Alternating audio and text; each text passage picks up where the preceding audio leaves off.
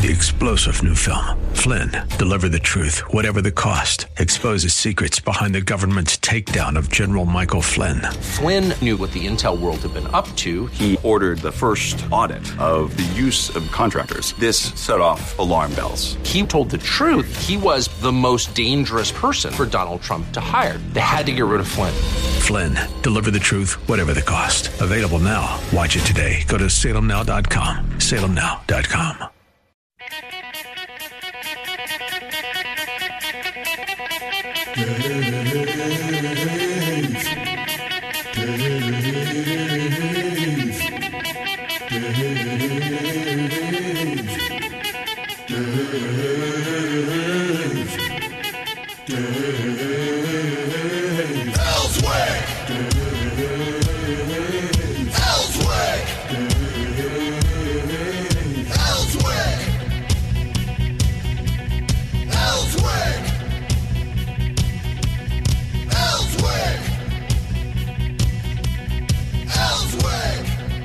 J.R. Davis is here. He has made his way into the studio. He's sitting right across from me here at the major table that we have in the studio with the microphones, and looks kind of like radio place here. It does. And it's cool to have him here. And he, of course, is a spokesperson for the governor. He's a spokesman, okay? He's a guy. You do identify as a male, right? Yes. Okay. Yes, to be clear. Yeah, I didn't know if there were... I mean, you brought it up, sure. So now I'm worried there's questions out there. But, no, there should be no questions. I thought that would be a good way to start it all off today, because what sport did you play in college, or in high school or college? High school, I played football and soccer. Okay. Did you play anything in college? No, I didn't. Okay, all right. No. All right. So you did compete against the boys, correct? I did.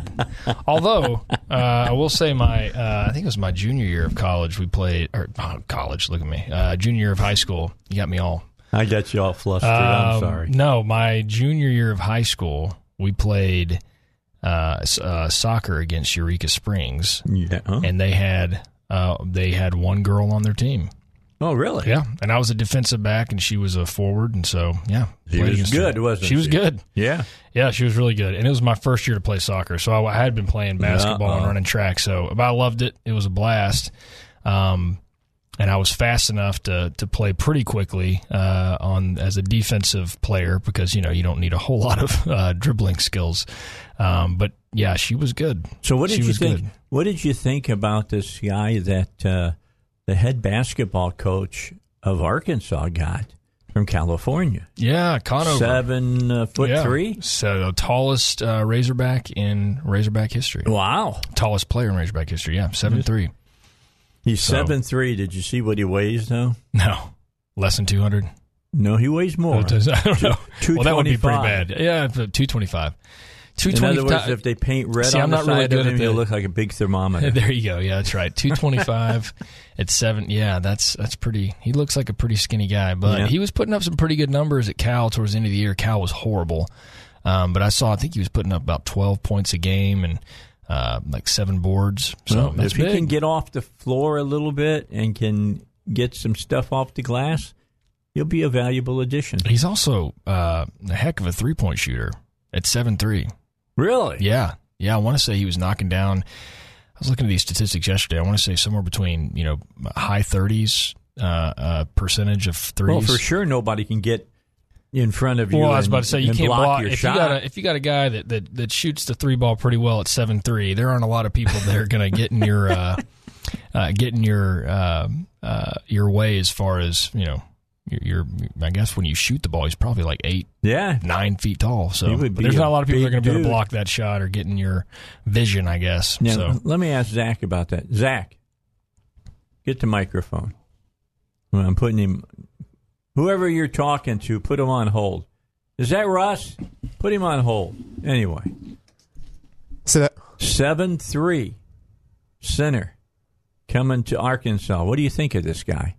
I had no idea. Yeah, the kid from California is transferring. Oh, okay. 7'3", and we're just sitting here talking about it. And Yeah. JR saying that he was averaging about 12 points a game at the end of the season. I'll have to look him up. Connor Vanover, and he went to Baptist Prep.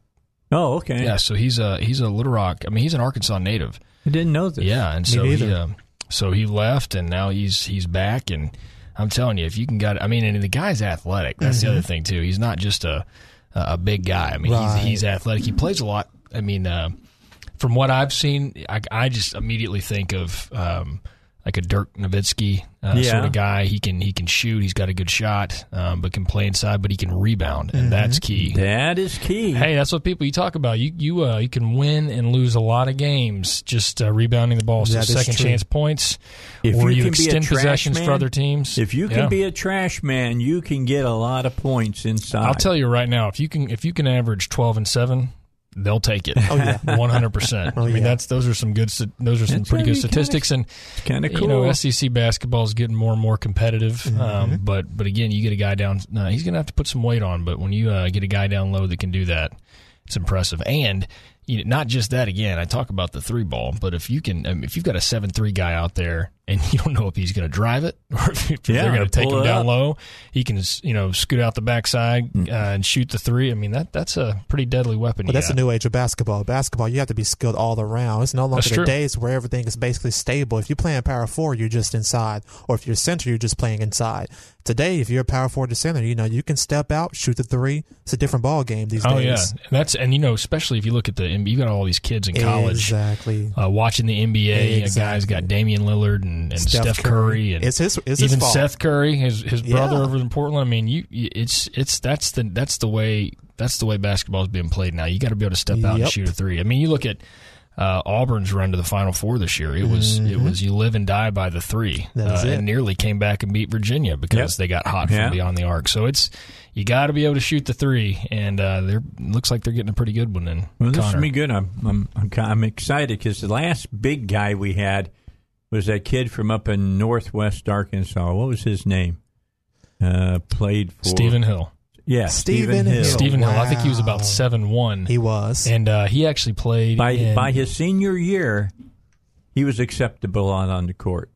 I mean, the first couple of years he played. But you remember he hit that game-winning shot against Tennessee in the tournament. Yeah. And they ended up losing to Georgia in the finals. But Stephen Hill, and he actually played in Missouri. I think it was Poplar Bluff, I think, or something like that, is where he played high school. Okay. And so, so he's this is what the Razorbacks say. This is what Coach Musselman said. Connor has tremendous upside. He is an incredibly unique player. At 7'3", he can stretch the floor offensively by shooting the 3-pointer and be a rim-protecting shot blocker on the defensive end. So if you can have both of those things, yes, you can. That's not bad. Is he pretty quick? Is he quick with his feet? Is he okay with his feet? Well, this is what it says here. It says he averaged 7.5 points and 3 rebounds during his freshman campaign at Cal last season, played in 28 games, and started 15. But he said he came on strong at the end of the season, averaged 12.8 points and 5 rebounds over his final 10 games. All right, so he was learning. I mean, he was a freshman. There's a learning process that has to go on. Yeah, absolutely. I mean, but if you can, that's you got to get used to the college level and get in there and get comfortable. And obviously, I think the SEC is better than the Pac-12 is at this point. But he was playing against some tournament teams at the end there, USC, things like that. So I think USC was a tournament team. But anyway, get comfortable, and they'll certainly be able to utilize a 7'3" guy who can shoot and is a little more athletic. As soon as he gets on campus, everybody will be able to see him. Yeah. He will literally be head and shoulders over everybody. So, the Razorback super fan, Kanan Sandy, I love that guy. He tweeted out a picture when Connor announced he was coming back, and and Kanan's a shorter guy, and Connor's 7'3", so the picture's hysterical. But I mean, anybody will look like that. I was actually, I think Joe Klein, the old Razorback basketball player. Yep. If someone can make him look small, that's that is I mean, true. just as far as height goes, that's pretty impressive. So I hope he fills out a little bit. Put him on the weights, baby. Well, you hope that for a lot of big men, who's that size and who's actually steps out and shoot the basketball. He's 225 right now. 225. He needs about 20 more pounds. Yeah, I think that we'll see. That'll be the goal. They'll get him in there. And you got to be able to withstand the physicality and the SEC stretch, and make sure that he's not going to get roughed up too bad down there. So I bet they'll get him in that off-season program and get him bulked up just a little bit. Because let's just face it, if you want to go to the Final Four and have a shot, you got to be able to play Big Ten ball. Well, but hey, listen, you know what? And another physical. Another guy he reminds me of too is Kevin Durant's 6'11" or something like that. Yeah, Kevin Durant's 6'11". Remember how skinny? I mean, he's still skinny. But remember when he was at Texas? Oh yeah, how skinny he was. Yeah, I saw him play. Did you really? I literally drove down to Austin to see that kid play. Really? Yeah. He's a tremendous ball player. Yeah, so you're talking about. I mean, you're talking about a guy who's 6'11", who could shoot the ball from anywhere, drive, play down low. That's essentially what you're getting in Connor, because I think that he's the same kind of that. He's smaller as far as a skinnier guy. Yeah, but so was KD, and if he's got the shot and he can get at 7'3", it's pretty easy to get separation. So let's see what his drop step looks like. Yeah, I want to see what the drop step looks like. Or he could be similar to Kristaps Porzingis, a player like that. Yeah, that's true. Mm-hmm. But yeah, if he can get 10, I think even maybe 15 extra pounds. When did you learn a foreign language? What was that guy's name again? Kristaps Porzingis. Yeah. Where's he now? Foreign language, right? Where he's from? No, where he got traded to Dallas. That's right. Okay.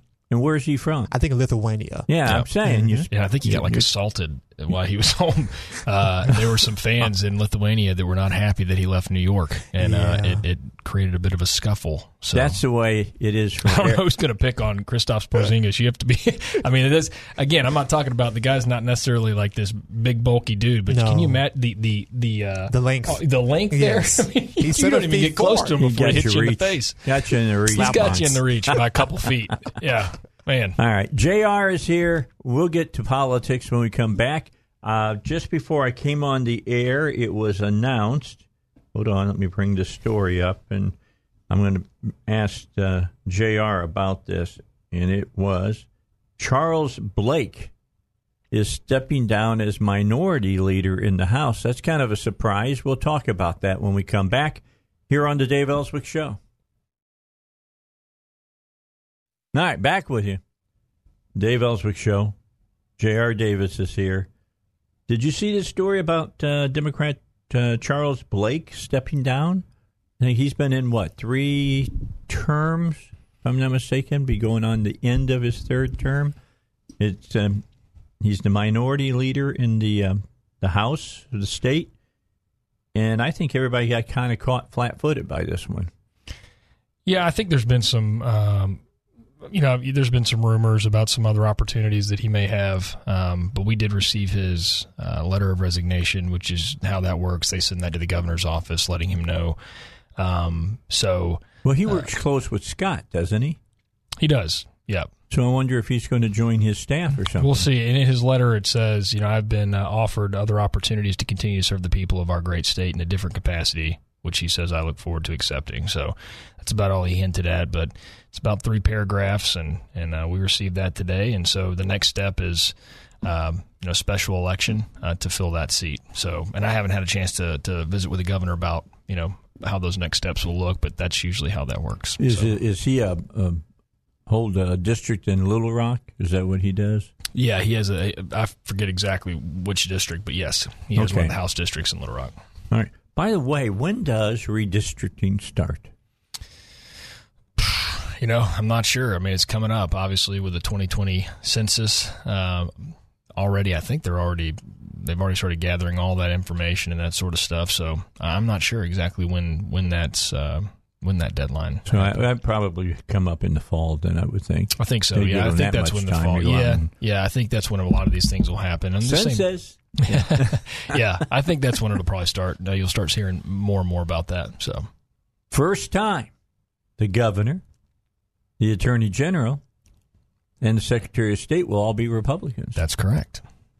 That's kind of exciting. That's pretty exciting. Have you heard the governor say whether he's going to get rid of the finger or not?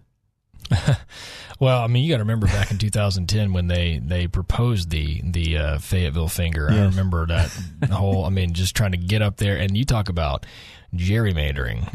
Yes, going up there and saying, "Okay, let's grab the most liberal part of the 3rd district."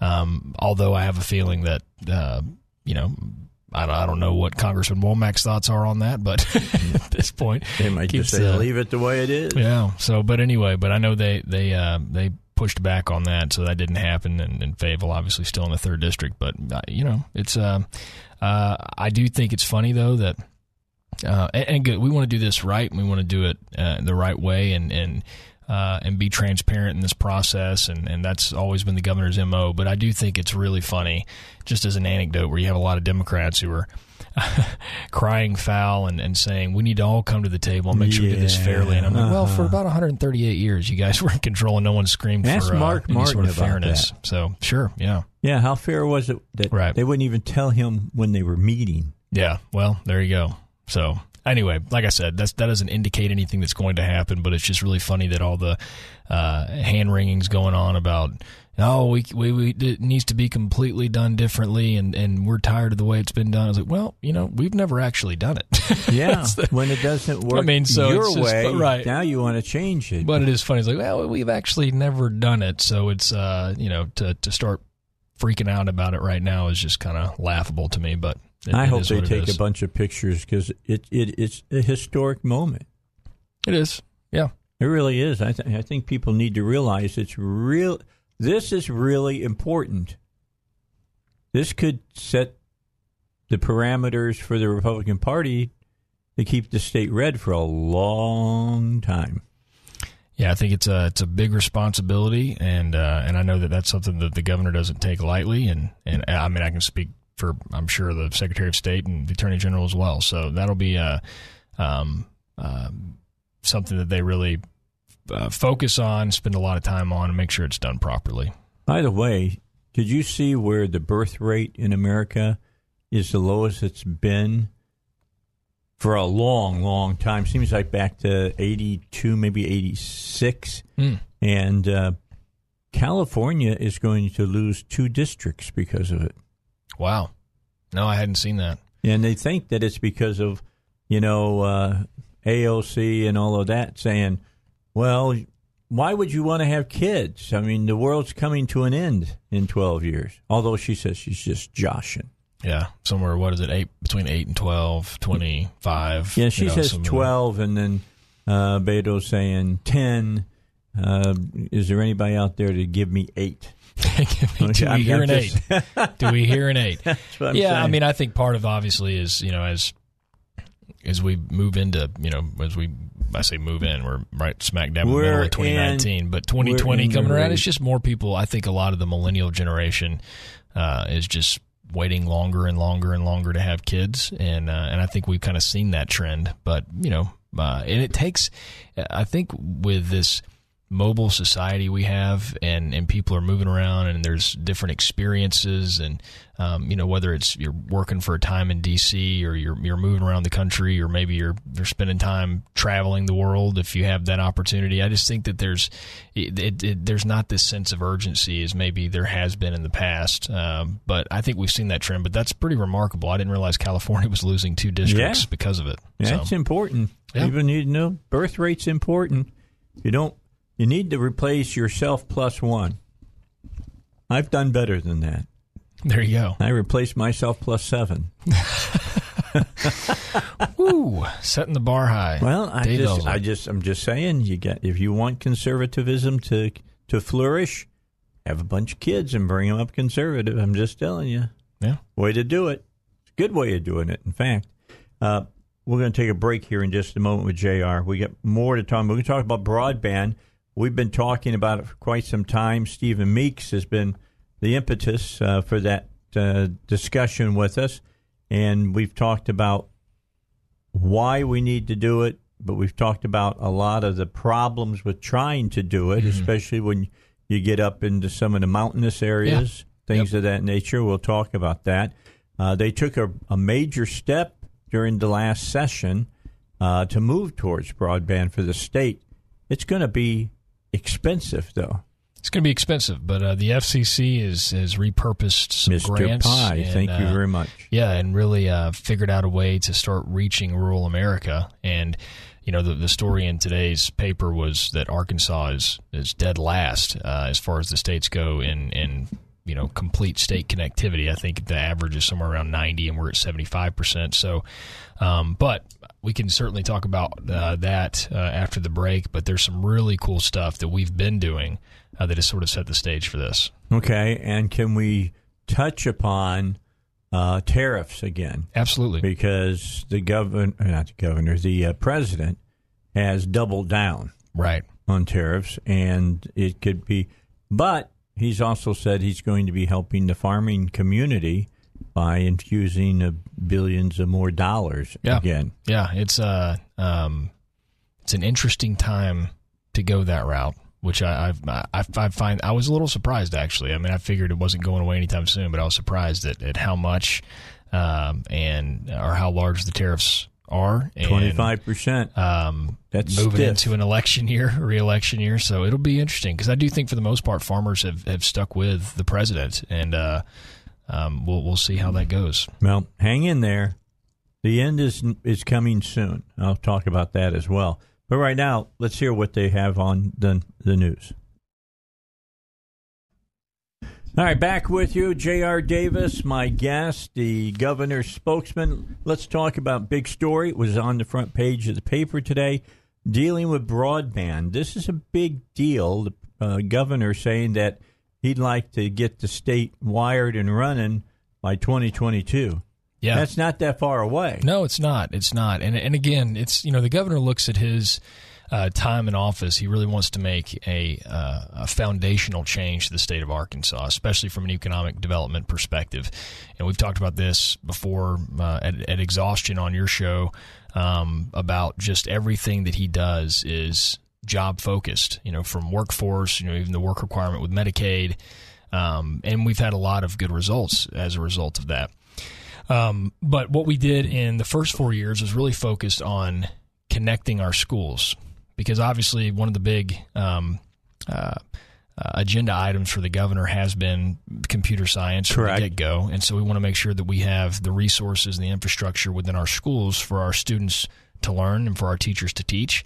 And so that's something we've really concentrated hard on, and because of that, and it's sort of, to me, this is kind of a preview of what's to come for the rest of the state. But because of that, Education Superhighway, an organization based out of California, their whole mission is to really connect all of the schools to high-speed broadband throughout the country, and they have honored Arkansas several times for what we've done. And we're the only state in the nation, I think this is really important to note, that we're the only state in the nation where we have 98% connectivity with our schools, and that we can actually connect our schools to 1 megabit per second per student as far as the speed goes. And that's above and beyond what the FCC has established as the threshold. It was 100 kilobits per second per student. And we actually got it to 200 kilobits per second per student, so we went above and beyond that. But because of the infrastructure that was laid down, we now have the capacity to go to 1 megabit. Wow! So it's a national leading endeavor that we took on for the first 4 years. Now we're looking beyond the classroom, and we really want to make sure that our rural areas in Arkansas are connected to sort of that standard high-speed rate. So if you look at it, anything from, I think, 3 to 12 is the low end. Anything from 12 to 25 megabits per second is the medium end, and anything above that is advanced. So we're looking at making 25 megabits per second, so the top tier at that standard range for every community in Arkansas above 500 residents. Again, you're going to talk about this in a little bit. I know you said you spoke with Representative Meeks about this for a long time. Yeah, I'll have him back on probably next week now that this came out. Yeah, and so what you have to look at is you have a lot of these telecommunications providers that obviously they're companies. They're looking to make a profit and have a good business model. So you have to look at it and say, okay, what makes sense for them to go in there and put down the investment, and what's the return on investment look like? So are there enough people around that are actually going to pay for that service once it's out there, that sort of thing? That's a lot of the stuff that they look at.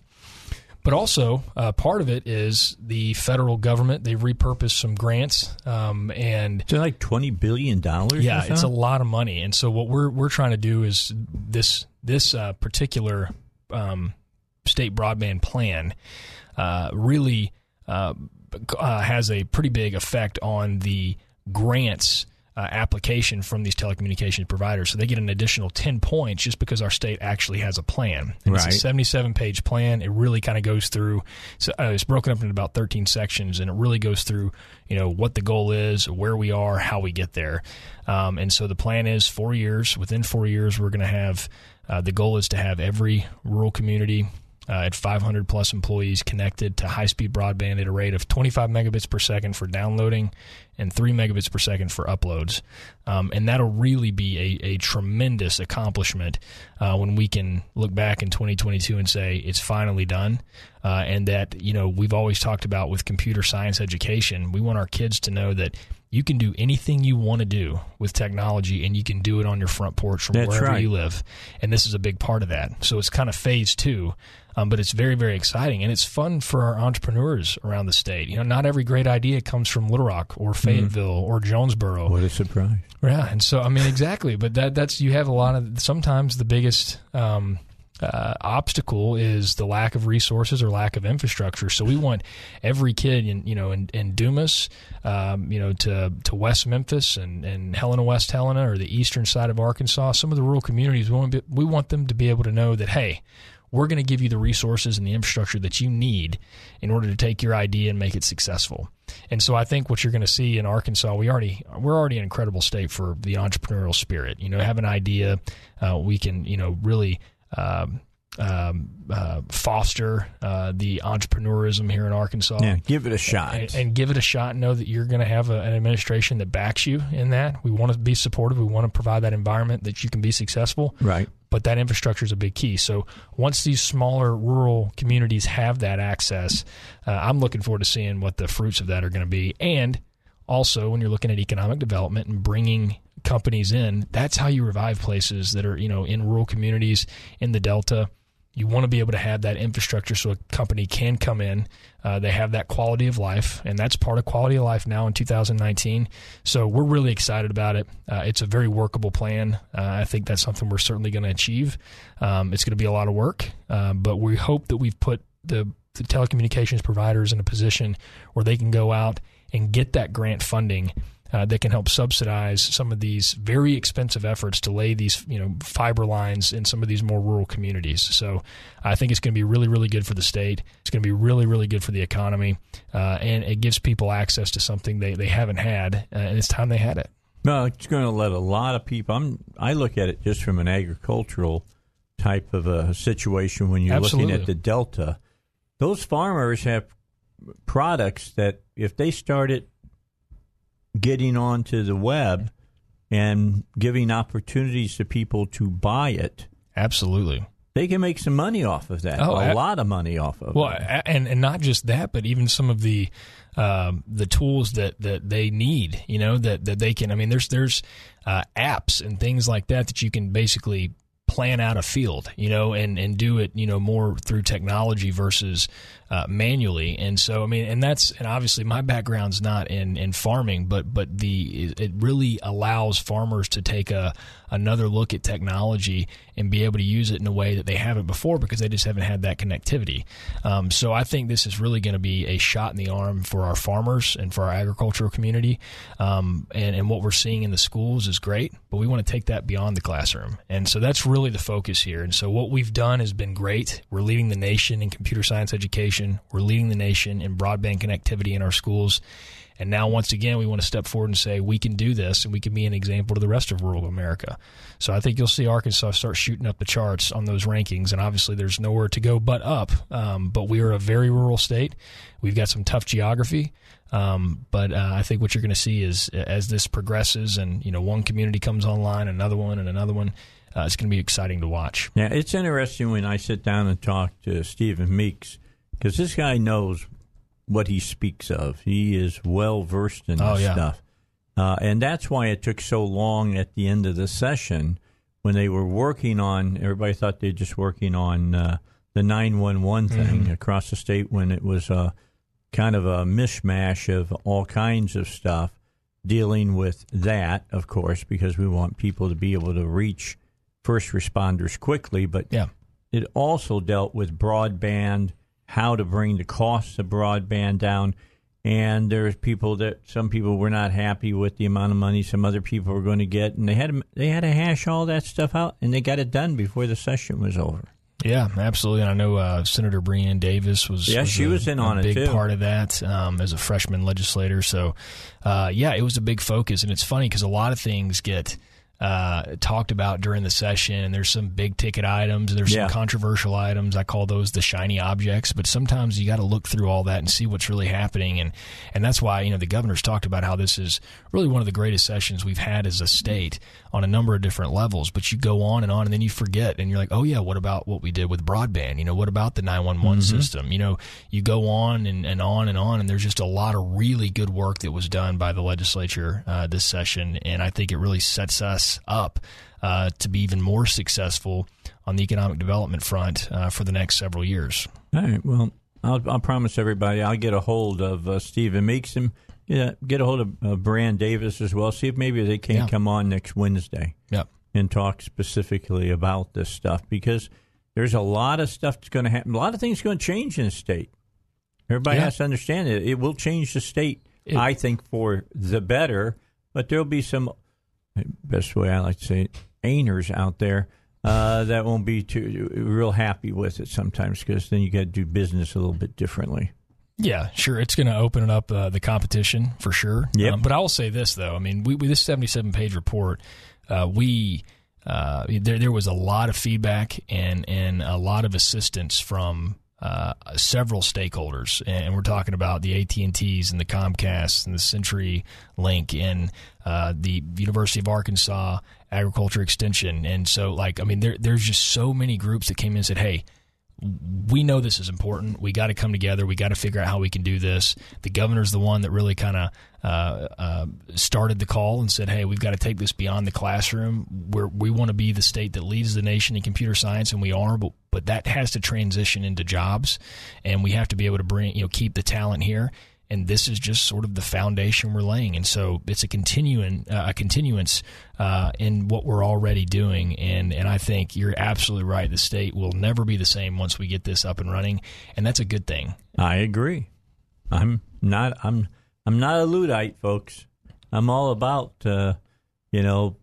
getting a hold of the latest technology and doing the best that we can with it. I remember this was 10 years ago when you had these big clunky computers that they were putting in their tractors and stuff, so they could measure how much moisture was in the soil and stuff like that. Well, now it's on their smartphone, right? Yep, and everybody gets to use it now. Yeah, only the ones that had the capital to spend on that were able to do it. Now they're all doing it. You're exactly right, and what you just mentioned is a critical tool for the agriculture community. Tools but if you don't have that connectivity, it doesn't work. It leaves you in the cold. So So that's the goal, and I think it's going to be a really worthwhile project. It'll be expensive, but obviously with some of the assistance from the FCC and repurposing some of those grants, and in the position we put some of our providers in, I think it's really going to be a neat project, and it'll be fun to see how Arkansas transforms as a result of it. All right. We got to get a final break in, and we'll come back, finish up with J.R. Davis. We're going to talk tariffs when we come back. And the farmers have taken it a little bit on the chin. The federal government's trying to give them a little bit of money to help take the sting out of it a little bit. But there's some places, because of the way the tariffs were and the way they are now, like the steel industry, over in the east side of the state, they're doing pretty doggone good over there, making some money. We'll talk about it when we come back on the Dave Elswick Show. Okay, so on the tariff front, everybody thought these last meetings that went down in Beijing were going to lead to a deal. Right. And they didn't. Right. The intellectual properties boy, did they not. It's not doing well. But if you've been listening to it, reading between the lines of what the president has been saying, he believes that when the big Western nations get together in June, that China and America will have a big announcement to make. Well, I think I can speak on behalf of all of our farmers. They'd be happy to see that. They'd be very happy to see that. And I think, too, from a personal angle, I mean, you got to look at President Trump before he was president. He's never been truly a free market guy. And I mean, it's always been tariffs and that's sort of so you hope that is the end game, like that, because a free market is what we're all after. That's what we want. And you can't have a free market if only one part of the team is working free market. I agree with you completely, and that's what I'm saying. I hope that still remains the case, because I agree. If this is a means to an end, and the end is a free market trading partnership, that's where we need to be, and that makes sense. It's the most fair. That's where we want, as conservatives, we want that free market. Yep. But I can tell you right now, I know that the farmers are certainly sticking with the president. They have, but I can tell you that they're definitely going to be looking forward to that agreement that the president has alluded to, because, I mean, in some cases they're hurting. Now, you mentioned the steel industry; they're booming. It's doing great for Northeast Arkansas. East side of the state's doing good. Yeah, absolutely.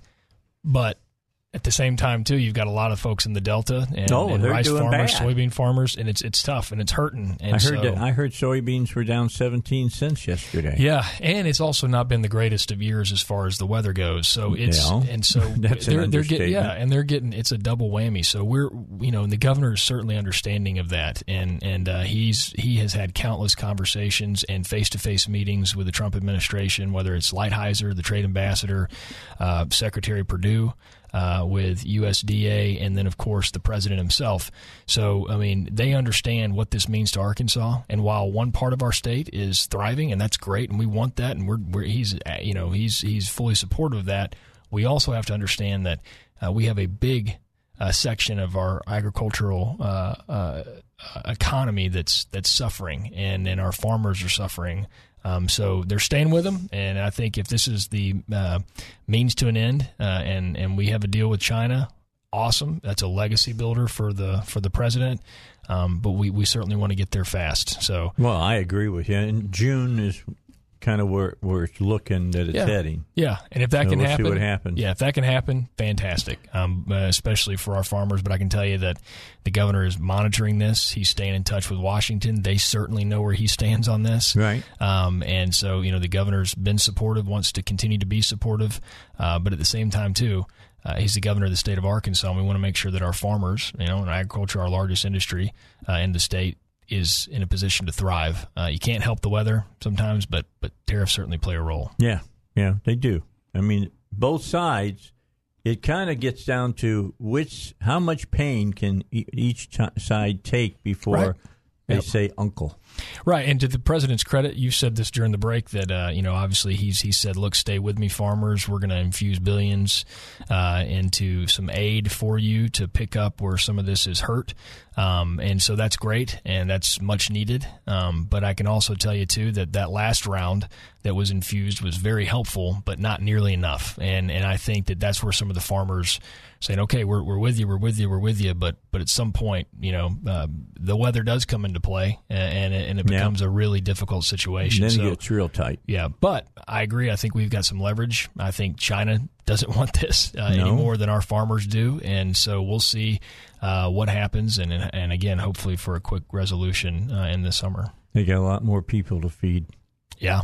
We happen to be the breadbasket of the world. Man, I read an incredible story. I know it was New York Times, but it was an incredible story about China. A clock strikes correct twice a day, even if it's broken. Well, it was after the first tariffs on the soybeans for China, it really talked about how China was doing everything they could to say, okay, well, we don't need America's soybeans. We're going to go somewhere else. We're going to find another trading partner for this. And like, oh, well, there's really not a good one. No. Okay, well, now we're going to say to all of our rice farmers that no more, you're planting all soybeans. I mean, they're doing everything they can, and they can't produce enough for their population. And so that's where I've always said, I think that's the leverage for the United States. We can work through the discomfort for a while longer than China. I think that there's some serious issues at play there if this goes on much longer for the Chinese people.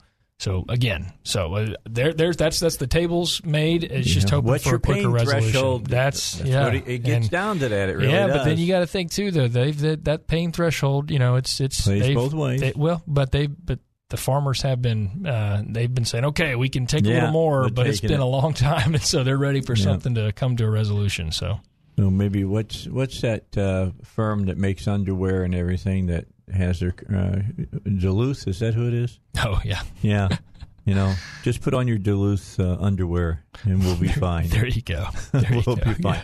Yeah. Okay, with that in mind, last thing I wanted to talk about is I just think the farmers look at that picture on the front page today in the paper of Cuba, and they've rationed all that. Did you see all the stuff they're rationing now? Yeah. Because they're not getting anything from Venezuela anymore. Yep. Venezuela looks worse than Cuba looks. Just think of the market there. Oh, man. Hey, the Gateway, we know that well. And when things kind of took a step back, but you remember after the governor's trip to Cuba, he was the first governor to go to Cuba when we reestablished diplomatic relations. And I think as a result of that trip, we ended up selling 4,500 tons of chicken, of poultry, and I think it was chicken and poultry. I don't quite remember, but I mean that's the opportunity. And our farmers are licking their chops, and so I think anything we can do there, that's a big market, and so there's some good stuff in the works for sure. But like I said, that clenched fist is getting a little tighter every day.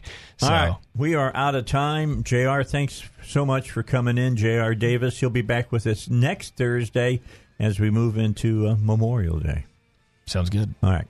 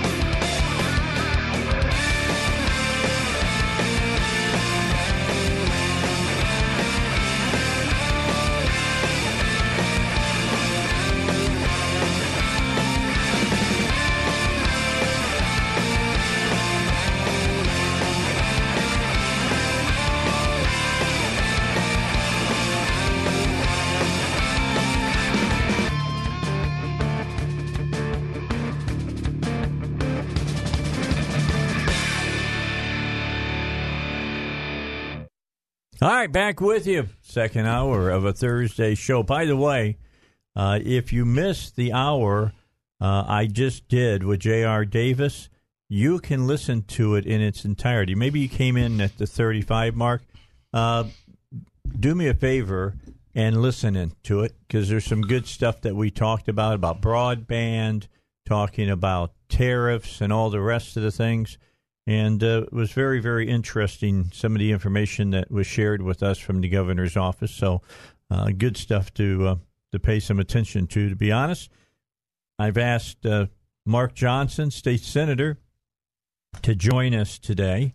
One of the big bills that he had running that ended up going to interim study was one that I really wanted to see get made law, because I just think if somebody has an elective office and they use that elective office to break the law, make themselves some extra money or whatever it might be, and they're found guilty of a felony, bottom line, I think they need to be punished. And just being told that they can't be in an office anymore is not enough for me. I want them to pay in a way that will hurt them. And taking away their retirement, I thought, was just a really good idea by you, Mark. And then the status quo fought against you. They really did. They fought against you.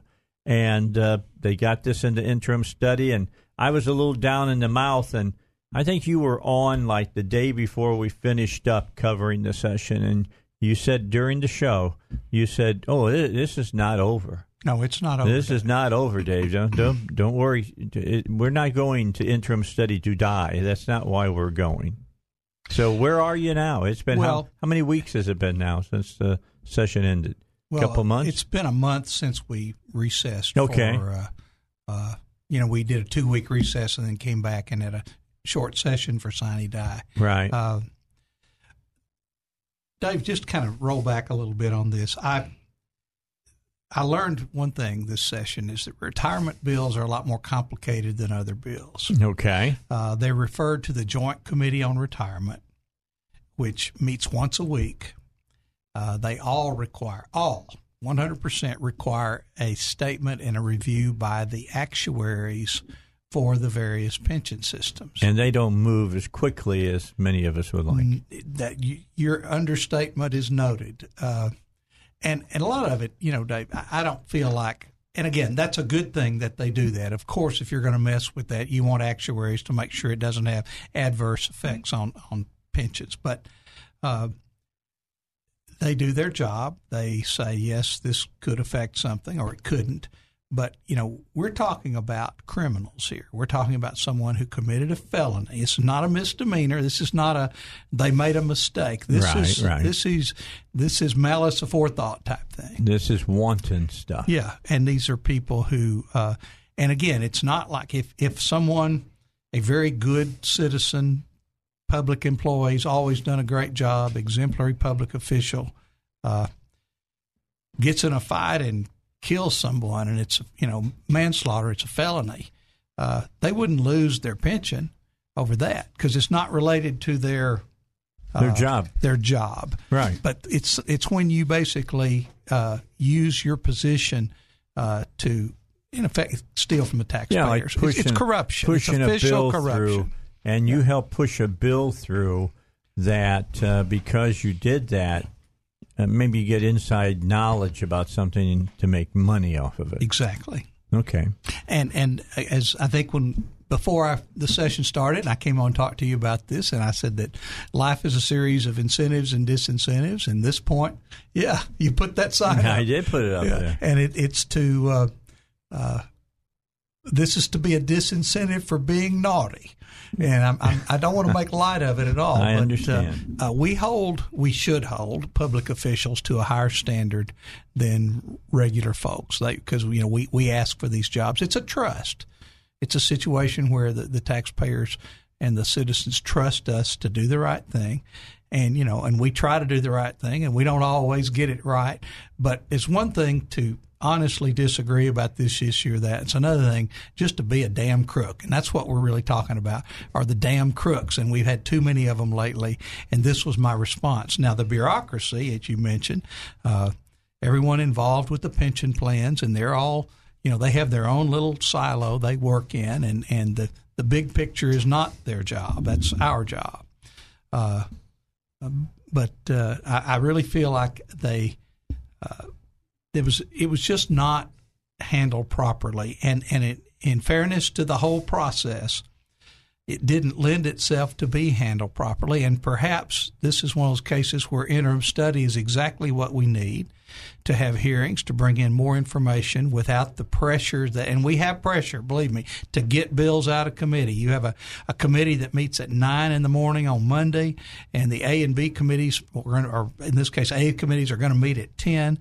So you have an hour to cover all this stuff. There's pressure to flush it out one way or the other, and my bill was a victim of that. Now I take full responsibility for it because I tried to compromise with people who wanted it. The leadership came to me and said, "We like your bill. We think it's a good bill. We're going to have an ethics package, and we'd like it to be part of it. We want to kind of bifurcate it, cut it into two parts, and our part will be about elected officials, and you can take your original bill and go do the other public officials." Mm-hmm. I said, "That's fine. It makes sense to me. As long as we can look at them separately or together. It makes no difference to me." But a lot of this slowed the process down. In 2020 hindsight, it was probably a mistake. I won't make that mistake again. And that's not a reflection on my colleagues, who I thought were trying to raise the issue to a more visible level. Probably a good thing. Mm-hmm. But I've told people for years and years that, being in the legislature, even before I was there, I said it's like drinking from a fire hose. And trust me, now that I've had a full session behind me, I haven't changed my opinion about it. It's like drinking from a fire hose. All right. Well, people need to understand that there's slow, there's turtle slow, and then there is glacial. And you ran into glacial. Well, there's also process slow, and then there's foot dragging. Okay. And sometimes, and I'll tell, this is no secret or anything, I'll tell people one of the tricks you do when you're trying to stop legislation is you say, oh, well, if you'll just amend it a little bit here, I've got something, if you could change it, we wouldn't oppose it. Okay. Yeah, Bob Bellinger called that out on a bill that we had before state agencies when Trent Garner and the university was imposing free speech for public employees.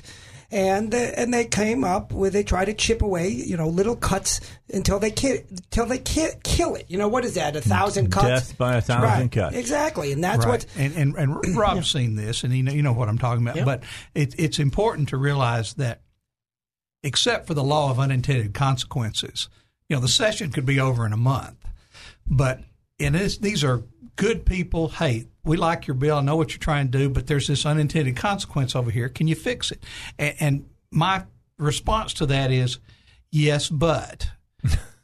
You get one bite at the apple. Maybe you even get 2 bites at the apple, but you don't get a third bite and a fourth. And I did what you asked me to, and you still opposed it. So I should have just told you to go to hell and do it the way I wanted to in the first place. And now, within those parameters, there's a lot of gray, and you have, and let's be honest, it's about getting 51 votes in the House and 18 votes in the Senate. And if you can't do that, you can't accomplish what you want to do, regardless of how much you compromise or how much you dig your heels in. Is there a time, and I'm not speaking about this bill particularly, it could be any bill, that you really would like to see it get through, and you're willing to compromise? So you better, if you get elected, if you run for office and get elected, you better be willing to compromise. That's the art of compromise is very, very important. But if you're not going to get the votes, best pull it down and try to get people to understand what you're trying to do. And on a case-by-case basis, yes. The answer to your question, Dave, is yes. And again, it depends on, what are you trying to accomplish? Are you trying to raise awareness of the public on this issue? Mm-hmm. Or are you trying to actually fix an issue that needs to have a legislative fix, even if it's half a fix? So, there's no single answer to that, but you're absolutely right. Those are the thoughts that you have to, and the measures that you have to subject anything you're trying to do to. Well, is half a bite of this okay, or is this thing worthless unless you get the whole thing? And I think that the issue that Trent, you were talking about on that, Rob, would definitely fall into that. But again, that's one of those tricks that your opponents will use if they can slow you down, if they can cause you to miss a window to get. Here we were. I guess now that I've done it, I can talk about it. But I was very fortunate that I had a bill that I wanted to pass that would simplify the option, and it's strictly an option for Little Rock to change its form of government to a mayor-council form of government. Okay. And I introduced this. I didn't ask, at that time, Mayor-elect Scott. I did tell him at one time, hey, I'm looking at doing this, and he didn't say, oh, I like that, or no, I don't like that. He just acknowledged I was telling him about it. And all it would do is, I'm against all these special elections. And I think you ought to be able to do that with one election, especially if 2 or 3 months before you elected a board and a mayor. You shouldn't have to, if you change the form of government, start all over again and elect a new mayor and a new city council. So that was the whole genesis of that bill. I filed it. When I actually got it passed, got it out of the Senate, then the mayor did call me and said, I like the bill. It's okay, but could you change this one thing? And it was pretty clear he would not have supported it with that in it, and it wasn't 5% of the bill. And I said, Mayor, I'm for this, but in a spirit of compromise and the fact that I think you are generally trying to do the right thing, yeah, I'll take that out of the bill, and I did. And speaking of compromise, you've really compromised me now. Yes. But did you leave the door open to the alleyway? Yeah, they again? did. That's we should share with your listeners. Representative Mark Lowry just walked in, so we who is my best friend, and we share things. But I'm not going to speak for him. I'm going to let him explain his own thing. Yeah. But anyway, I told the mayor I would change it. I had the bill amended in the House. The House passed it as amended the last day we were there, April. I guess it was the 12th, 10th, April 10th. And I did something which I didn't realize was unprecedented, at least in modern history. I brought it up in our sine die session when we came back for the one day and moved that we suspend the rules and concur in the amendment. And we did, and I thought, okay, that's fine. And then I was told by legislative staff that they can't remember that ever being done before. So that was kind of fun. Did you get a gold star? No, I didn't get anything, but wondering. I did get my bill passed, and that's kind of a. See, if I'd known that it was unprecedented, I probably wouldn't have tried. Okay, so before I go to the first break, and by the way, Robert Steinbach is here. Let me just say this: he's a law professor over at the Bowen School of Law. And let me guess, he only speaks for himself. That's and not exactly. For I've heard this before. Yes, and his opinion are his and his alone, right. And not necessarily the Bowen School of Law. Although or maybe UALR. those of a few other people in Arkansas. Yeah, absolutely. So with that said, so what is going now that you're in interim study? Yes, sir. Has anything at all has happened? Not been a meeting on that issue yet. It will go to the. It has been approved by the joint interim committee on public retirement. They accepted it as something to study. Okay. And other than that, nothing's been scheduled. We'll let you know when that comes up. Do you still feel confident that you'll be able to get this looked at and voted on perhaps in the next session? I'm very confident on this one. Matter of fact, Dave, I was still a little shocked that we had the problems we had. When I introduced this bill, I thought it was a no-brainer. Well, I thought it was a slam dunk. Robert thought it was a slam dunk. Senator Stubblefield had a similar bill. Senator Ingram had a similar bill, and there may have been a couple of others. Representative Lowry was co-sponsor on my bill. Representative Grant Hodges was and he's on retirement committee. Right. He was a co-sponsor, and he's going to be there when we have the interim study come up. So I feel like that there's public support for this issue, and most people think. I think most people support it because they feel the same way I do. When you do some of the things that we have seen done over the last couple of years, exactly, those people need to be punished. And we can't make them do a perk walk down the steps of the Capitol or something and give people cabbages and tomatoes. But, Dave, you'd be shocked the response I get. I actually had people say, well, this could hurt their families. And I thought there are people down at Cummins and Tucker right now that it hurts their families. They have the exact same excuse. And so why should an elected official's family get a pass when other people who were transgressors gets a pass? All right, let's take a break. We'll come back. State Representative Mark Lowry is here. He's here a little early. He's going to be with us in the next hour, along with State Representative Dan Sullivan, and we are going to deconstruct the 2019 general session. Because we've done it with a couple senators. Now I want to do it with the House because the House and the Senate think totally different. And we'll talk about that, too, when we get back here on the Dave Elswick Show. All right. I want to finish up talking with Senator Johnson about this bill that would put some teeth, I believe, into taking care of people who break the law in a felony-type way and doing their job. Can I say one word on this, David? Yeah. Because Mark brings up the exact right point, which is people who aren't paying attention or are getting whispered in the ear by some entrenched bureaucrat are being told, listen, don't do this. It's going to create problems or it's unconstitutional. All these constitutional lawyers, And I'm here to tell you and your audience it's Shinola.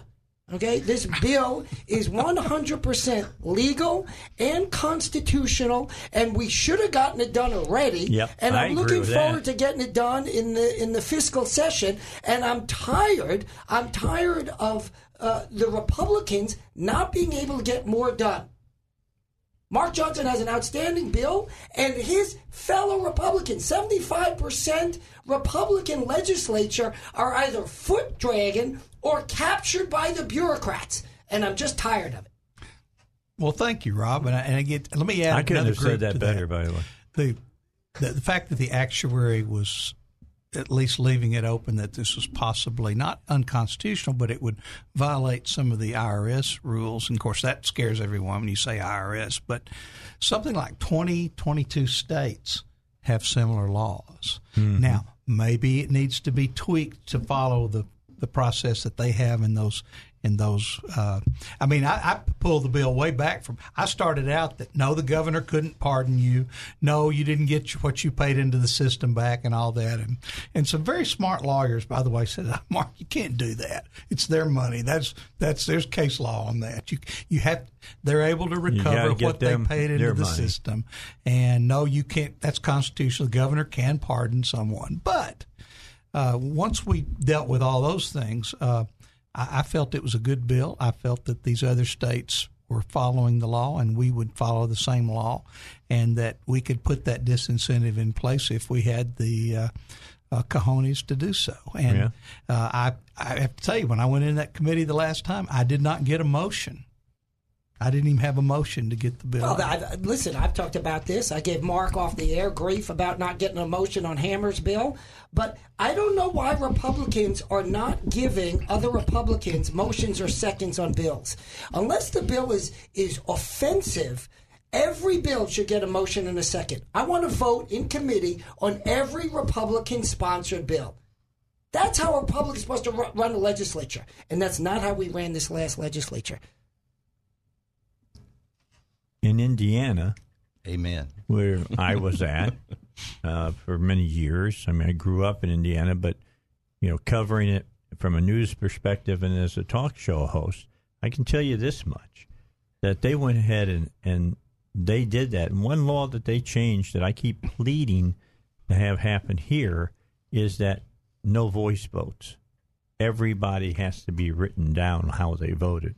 That will change a lot of things immediately. 100%. Although, who's the head of the judiciary over in the House? Representative Dalby. Yeah, Carol she Dalby. doesn't believe that. She and I got into it. Well, David, it's an interesting point, and I've had this argument. Hold your thought. We'll come back. We've got to get to the news. Oh, sorry.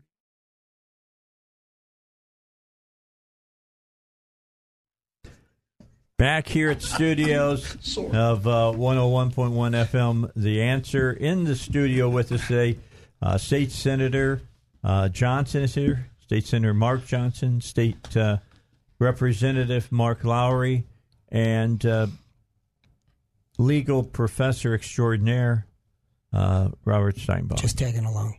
Yeah, just tagging along.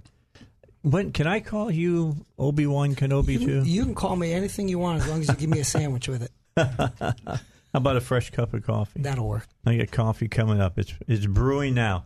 I'm the number one coffee maker around here because I drink tons of coffee. What can I say? Well, you're a gender nonconformist as well, so we know that. Yeah, let's make sure that everybody understands what you just said. Okay. I'm not going to try. I'm not going to try. I will let everybody know that I will have a new bumper sticker coming out this year. The last one that I did was to build the wall when Bush was president. Hopefully, before the end of summer, I'll have a new one out that says, "Confused? Check your junk." And it's to get into the whole gender thing that's going on right now. It's crazy. It's crazy. Let's change the topic because something happened on my Tuesday show that just blew me away. I mean, it's like the roof of my show blew off. It was amazing. And it deals with the mathematics and science school down in Hot Springs. Now, did I get it right? Is it math first? Arkansas School for Mathematics, Sciences, and the Arts. And the Arts, okay, is in there, of course. Which may be part of the problem. Yeah, it could be. But the bottom line, there is a lot of people at a meeting that were really, really, really upset. Now, I found out part of something that happened during that meeting. Everybody reacted to, and I found that there's a question about whether it's legitimate or not. So I won't even get into what one student said at that meeting. With that said, though, there was a lot of other things that were brought up that I'll be honest, I was just staring at my microphone as parents were telling me some of the horror stories that I was hearing from there. Now I've heard other stories of, if you look in the student handbook, and Robert, I'm glad that we passed the freedom of speech bill that was passed the Dave Elswick freedom over of speech there on at the State House or the Capitol with the State House and the State Senate. Because to be honest with you, it looks like to me that they're telling students they don't have freedom of speech at that school. Am I wrong? We're going to have to look into that if that's inconsistent with the bill. I don't have a law degree, but, Counselor, I believe the First Amendment kind of applies everywhere, doesn't it? Supposed to. Well, exactly. These free speech zones, my response to that is I thought United States of America is a free speech zone. But I'll tell you this. The university came to testify on that other bill that I mentioned, the one regarding free speech for government employees in general, and they highlighted what is in fact correct. They got the law correct. That the First Amendment is not terribly broad. And we in Arkansas need to pass statutes that give greater rights to public employees, to students. And we started down that path with the Dave Elswick free speech on campus bill. And it's interesting. I don't know what's going on there at the math school. We'll have to check that with the bill with the act that we have now passed, the Elswick Act, to see whether they're acting inconsistently with it. But the problem is that government entities, particularly universities relative to students, can put certain restrictions on their speech. And that's why we need to say, hey, that's just the floor. We can raise the bar. Let Arkansas be ahead of the curve. Let's raise the bar. Let's not be threatened when a student or a faculty member, like some big-mouth conservative Republican who comes on the Dave Elswick show all the time, has something to say and some bureau hack doesn't like it. Yeah. That's what we need to do. So it will be interesting to see if what they're doing now already some of the things that are, and I got to get a copy of the student handbook. But if what has been read to me over the phone is actually in there, and that somebody's not in the way that they said it, it sounds like a student handbook. Mm-hmm. The bottom line is it's got to be changed, and it's got to be changed majorly. Mm-hmm. Well, Dave and Mark, jump in here if you want to add something on it. The legislature now approves quote unquote rules. And this may be the kind of thing that we need, because this is a state-operated school. Yeah. It's not a local school district thing. And it's not under the Department of Education. It's under the University of Arkansas system. So it's kind of a hybrid in that regard. Even though these are high school students, their school board, if you want to say, would be the Board of Trustees of the University of Arkansas. So these whole lines of authority we may need to take a look at. Some of the things have come out, and I listened to most of your show that day, and I know that Mark's been also studying this issue. Well, I've heard from several different legislators, and they said that you all had been looking into this. Probably am I others correct? That have been looking at it for some time. I spoke with several of my colleagues today that filled me in on some things that some of them made the hair on the back of my head stand out a little bit, and I have less and less of that, so that's a big deal now. Yeah, it is. But the fact is that there's some things that were alleged that we really need to take a look into. On the other hand, there are some things that we know that a student alleged that he was sexually assaulted, and I agree with the point you brought up, and that I believe that Mark mentioned it and Rob mentioned it. I believe that. No, actually, I haven't mentioned it. I don't think anyone's heard my voice yet. No. Well, you got the whole next hour. Well, then you shouldn't have invited me to come in early. Well, I was trying to save gas. I thought maybe we could carpool. But my point being that on that point, if the person, if the staff or whoever is not a mandated reporter, then as a legislator, I believe they should be, and we need to extend that requirement to them, because once again, if it happened at Little Rock Central High School or Hall High right outside your window here or whatever, I know the faculty there would be mandated reporters. Yes, absolutely. And if I don't care what a great job the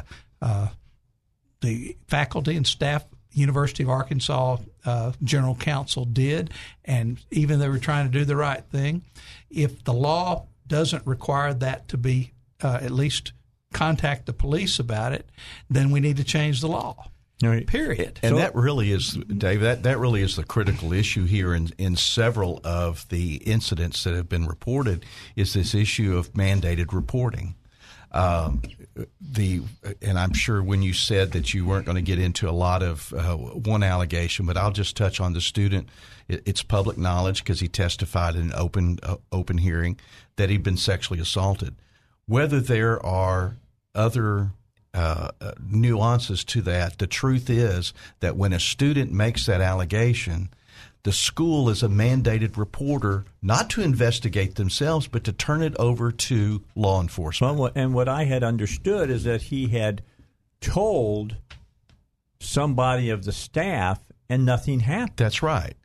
That's exactly right. At least not with the police, maybe internally, but not. But that's not that's the not, way it's supposed to work. But I've received an email. I've received information from the U of A system that it was reported, it was investigated by staff, and I said, "Well, that's the wrong people who do the investigating." Not good enough.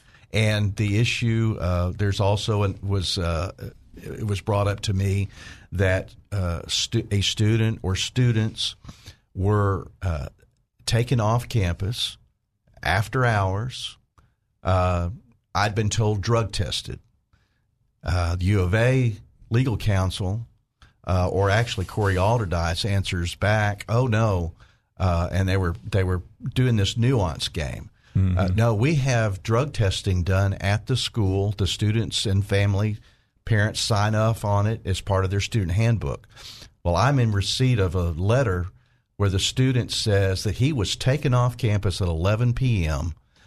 to show them where drugs are hidden off the campus that students can get. Well, it doesn't matter whether it's drug testing or whether it's showing you where the drugs are hidden. That is a violation to take the student off campus. He was out there pulled from his room from 10:30 p.m., didn't get back to his room until 3 a.m. His phone had been taken away from him, so he could not call his parents to let them know what was going on. That's unbelievable. But wait, let me just stop on that. Go ahead. You say you didn't let him call his parents. They tried to pass a bill this year, I think it was Clowney, if I'm not mistaken, that the parents have to be present now when the police question a minor, and it didn't get out of committee. That's what I'm talking about. This is what I'm talking about. I don't understand why this legislature can't pass these types of common sense. That one may not have passed just because it was run by a Democrat. I had her on even though she was a Democrat because it's a good bill. Guess what? I'll let it do. What about that other one from one of the? Aren't there like two Flowers in the House? Yeah, Vivian Flowers, state representative. Right, and she had a good bill that passed. Right, that was on the about recording public meetings. Yeah.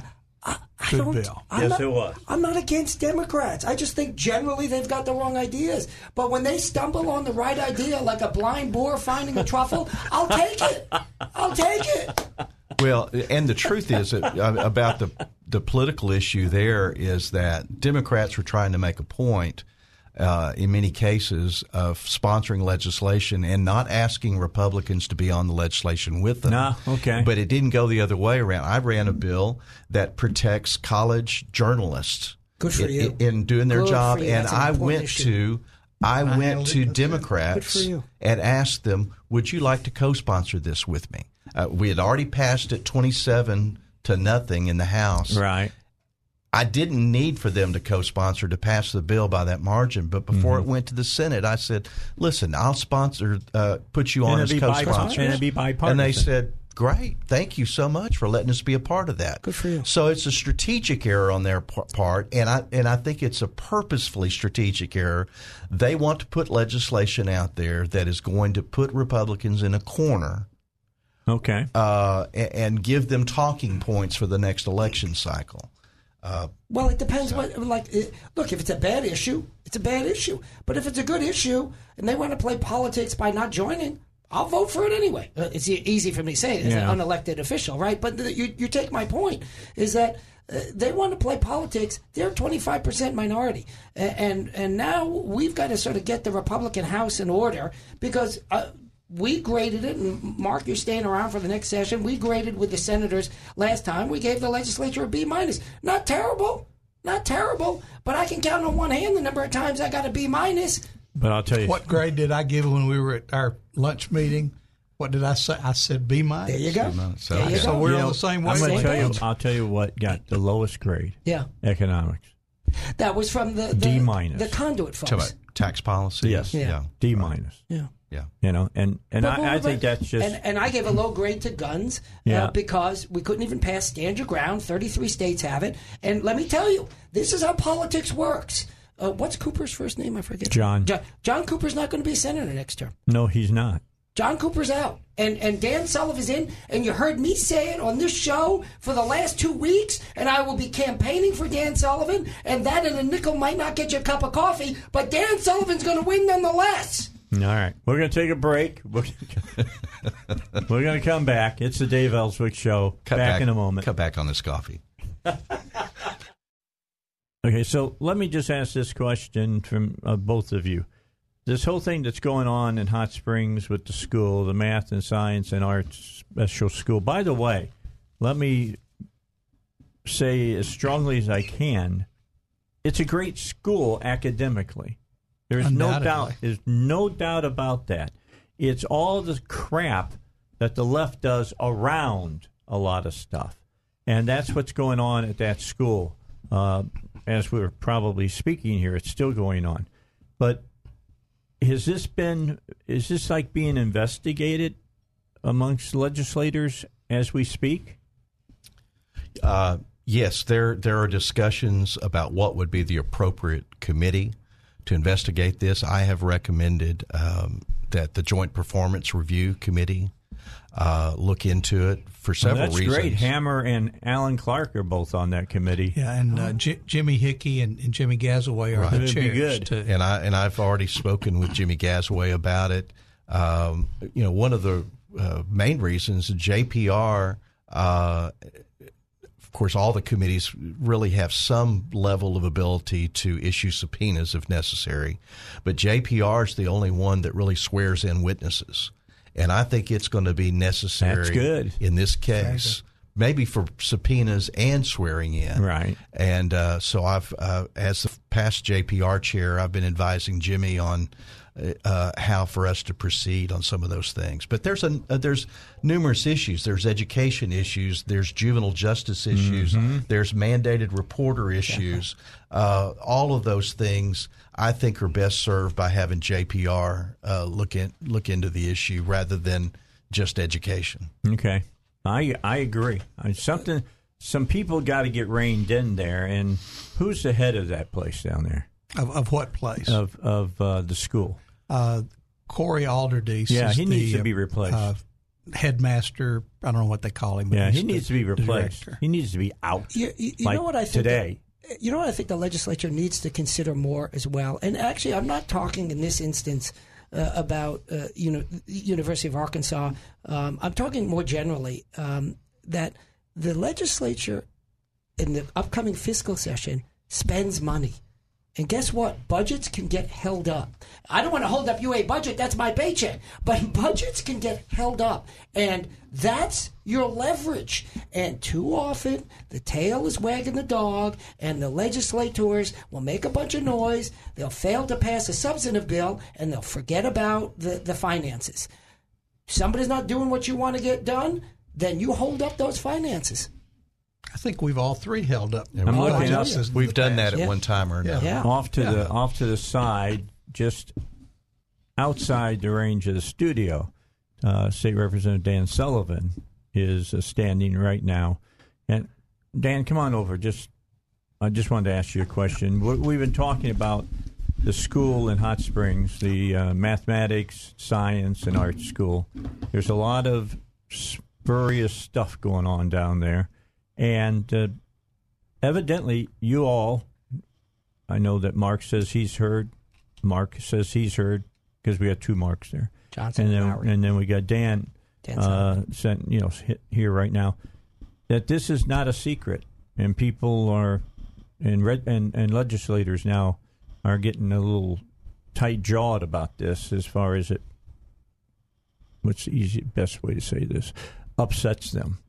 Well, I think probably the student body is not much different than any student body in any public school. Mm-hmm. The big difference is, and I'm kind of new to this situation, is that they are residential and they are on campus there. But Robert's exactly right. Our power is the power of the purse. And if we have to, we can make all the committee hearings we want. And I've heard it may come up with joint performance review or another committee to discuss it. But we can have all those committee meetings. But the bottom line is holding the financing up for that. So I don't know how quickly that can happen. Maybe not till the fiscal session. But I guarantee you there'll be some strong conversations happening if this isn't resolved before that time.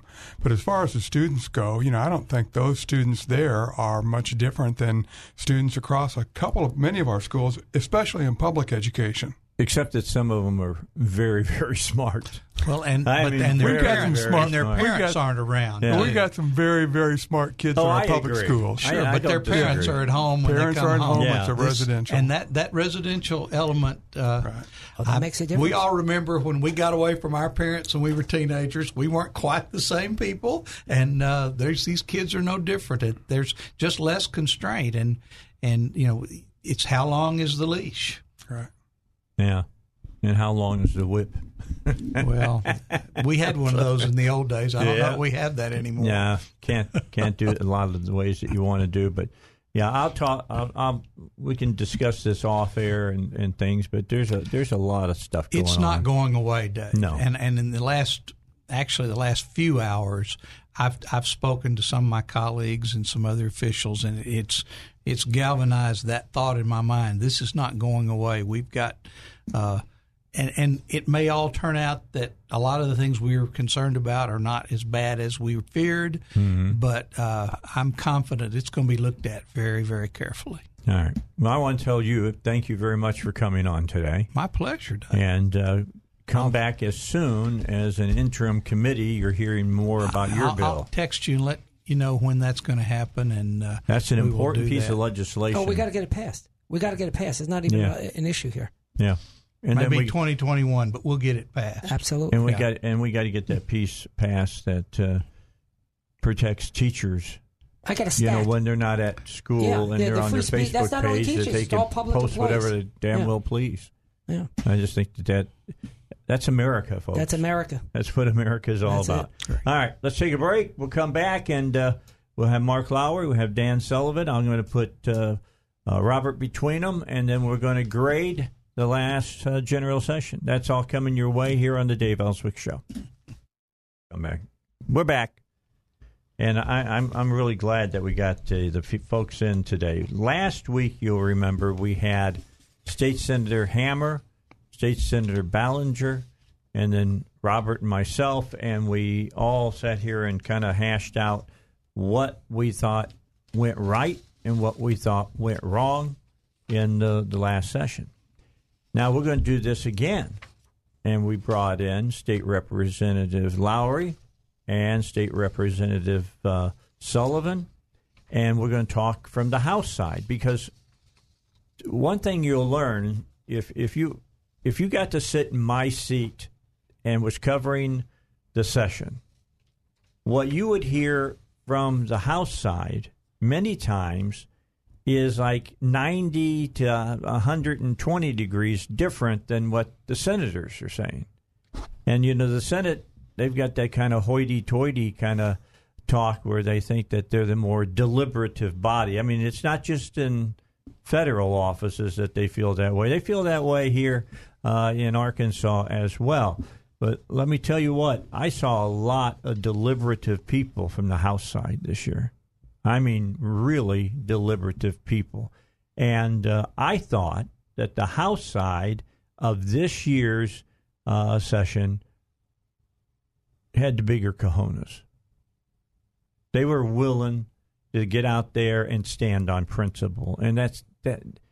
I've gotten tired of not watching it because I've covered the session when there was only 5 Republicans in the whole place, and I've been there now that super majorities of Republicans are there, and some of them are willing to try to legislate as though the Democrats are still holding the whip over them. I was going to say, is there any difference when there was 5? Yeah. There wasn't any difference on some things, and that's something that's just got to change. And I don't know how to help that.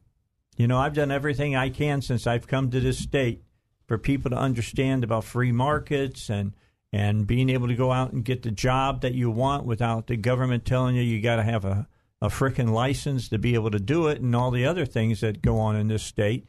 And we've made some headway, but I thought we would make much more headway in this last time with Republican thoughts, principles, and in our political ideology.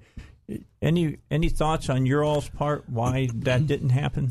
Well, I was at a luncheon today of conservatives for different organizations, and the party chair Doyle Webb was there.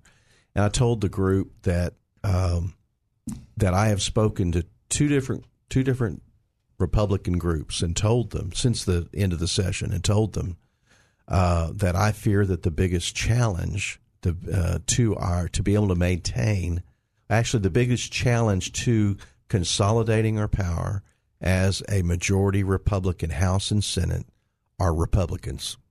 Agreed. That's the big, and so Chairman Webb said to me as I left the luncheon, he said, now, he didn't know that I was going to be on the radio show. He said, take it easy on your fellow Republicans. I said, if you'll start getting rid of some of them who say they're Republicans, because we were having a general conversation about how when you go through this transition, you have a lot of longtime Democrats that finally decided to become Republicans, and a lot of them were truly conservative. Mm-hmm. And I said, well, if you will pledge to me that you will do what you can to make sure that we out the Republicans that are amongst us, mm-hmm. who are not acting like Republicans, right? They're not acting like conservatives. If they're not standing up for our planks, if they're not standing up for that, then why can't Doyle call them out?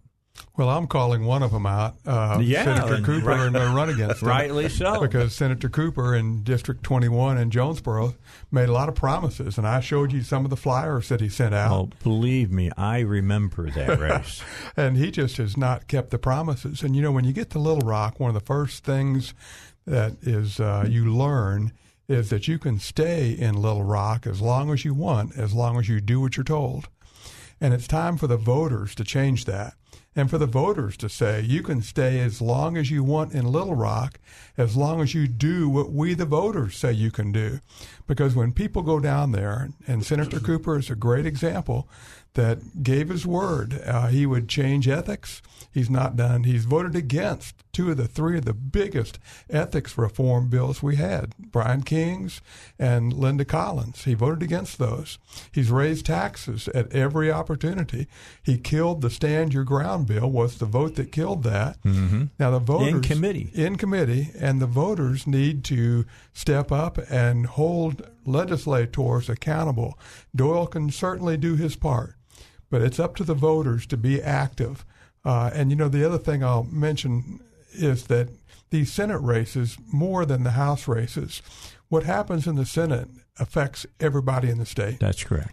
And, just because you're running as a senator in Jonesboro, in my case, we need the help of everybody in the state to effectively recall senators who aren't and House members who are not following up on what their promises are to the people. Dave, one thing that you said a while ago, now I'll just have to push back a little bit, and I appreciate you saying that the House really showed the most grit and cojones, as you said. I thought you guys did. But I can think of two specific bills where the Senate stepped up and the House didn't, one of them being the bill that Senator Johnson and I co-sponsored on protecting monuments around the state. The Senate passed it. The House defeated it, and it were Republicans that defeated it in committee. The other was the voucher program, the Capital Promise. Mm-hmm. We knew, Dan and I serve on Education Committee, we knew from day one when the committee assignments were named that there were no more than 8 members of a 20-member committee who were school choice advocates. And so we knew it was going to be a long session. The one thing that we did not do, and the numbers are different on rules, the Senate, if a bill gets stuck in committee, by a simple majority, the full Senate can actually pull a bill from committee. In the House, it's a 2/3. That would have been too high. Now, if we had a simple majority, it's very possible we could have, if the rule said simple majority, we could have pulled it. Yeah, reached in and pulled it out. But the Senate, on those two issues, and I'm just aware of them because was so personally invested in both of them, especially the school choice bill. I mean, we're talking about underprivileged kids in Pulaski County, giving them opportunity. Can't let the camel's nose under the tent. I thought the left is pro-choice.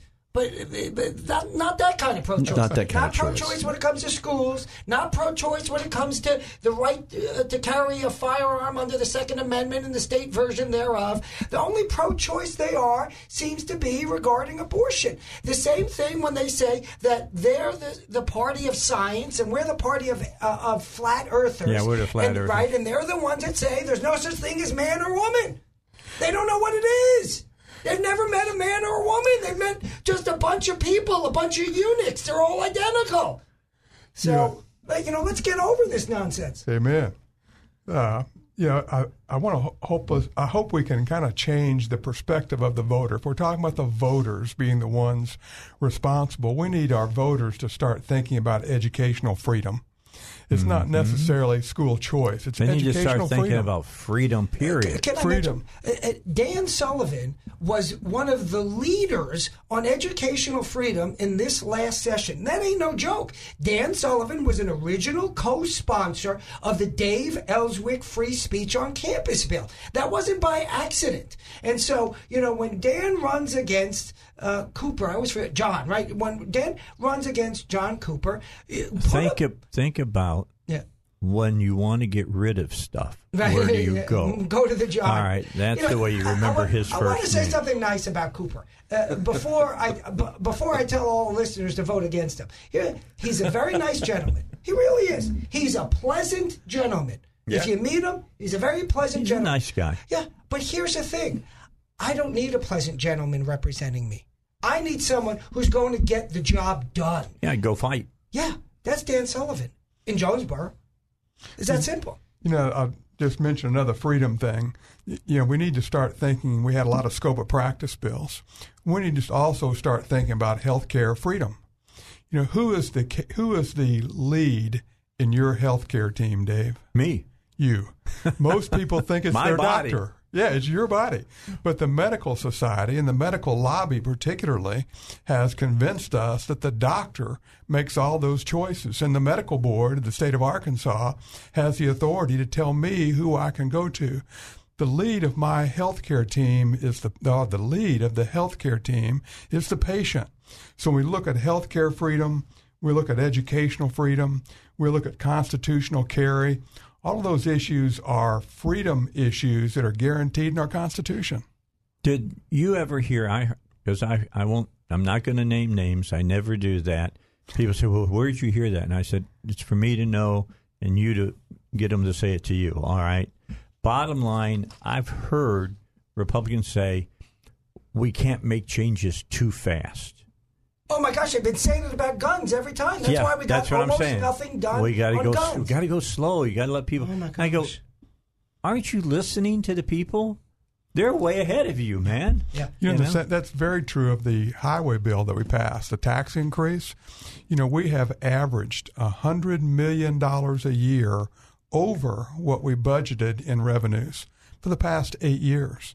So in 8 years, every year, we've had $100 million in revenue over what we budgeted.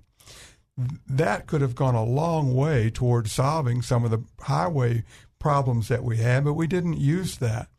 Julie Mayberry had a bill, and just recently, Lieutenant Governor Tim Griffin came out and almost quoted her bill, saying there are other ways to fund highways besides the way we went about it, talking about using taxes on car-related and auto-related issues. If you think that the fairest tax is a consumer tax, the people that use it pay for it.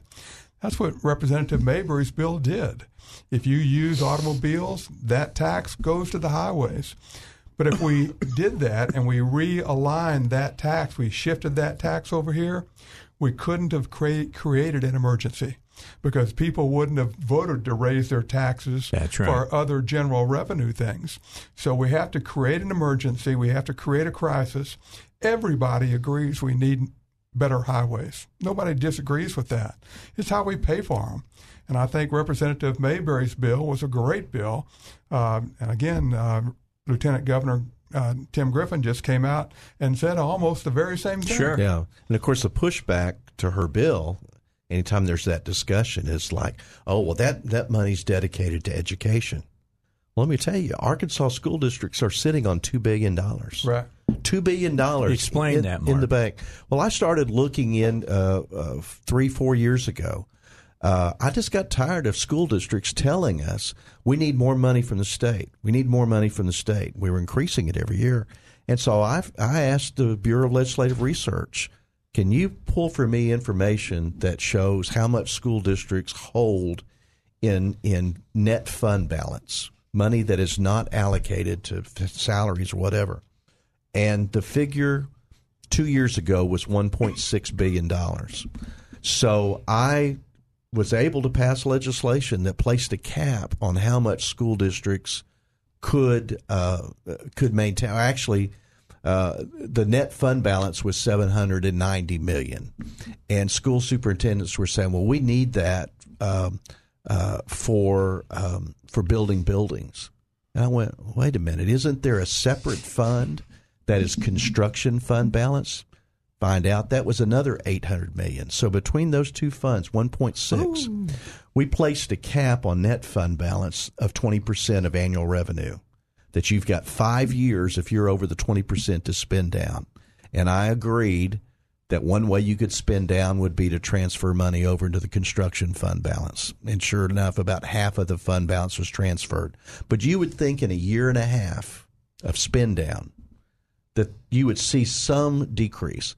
That number's gone from 1.6 billion, to 2 billion. It's grown. So they have enough money. The money's there. It's just not being allocated correctly. And Representative Mayberry's proposal was right on. Yeah. But when you see there's a group that they feel like it is their vested right to have that money. And I've heard battles like that sometimes about reallocating fines to a certain area. Reckless driving should have been there was a discussion when I was a lobbyist of transferring reckless driving fines towards funding trauma centers. Well, the sheriffs and the judges got all up in arms. Oh, that's our money. No, it's not your money. Right. It's the people's money. This is what the... Keep your thought. Okay. All right. Got to get a break. We'll be back. Sitting in the studio today from the House side, how did the General Assembly do? We've got State Representative Mark Lowry. We got State Representative Dan Sullivan.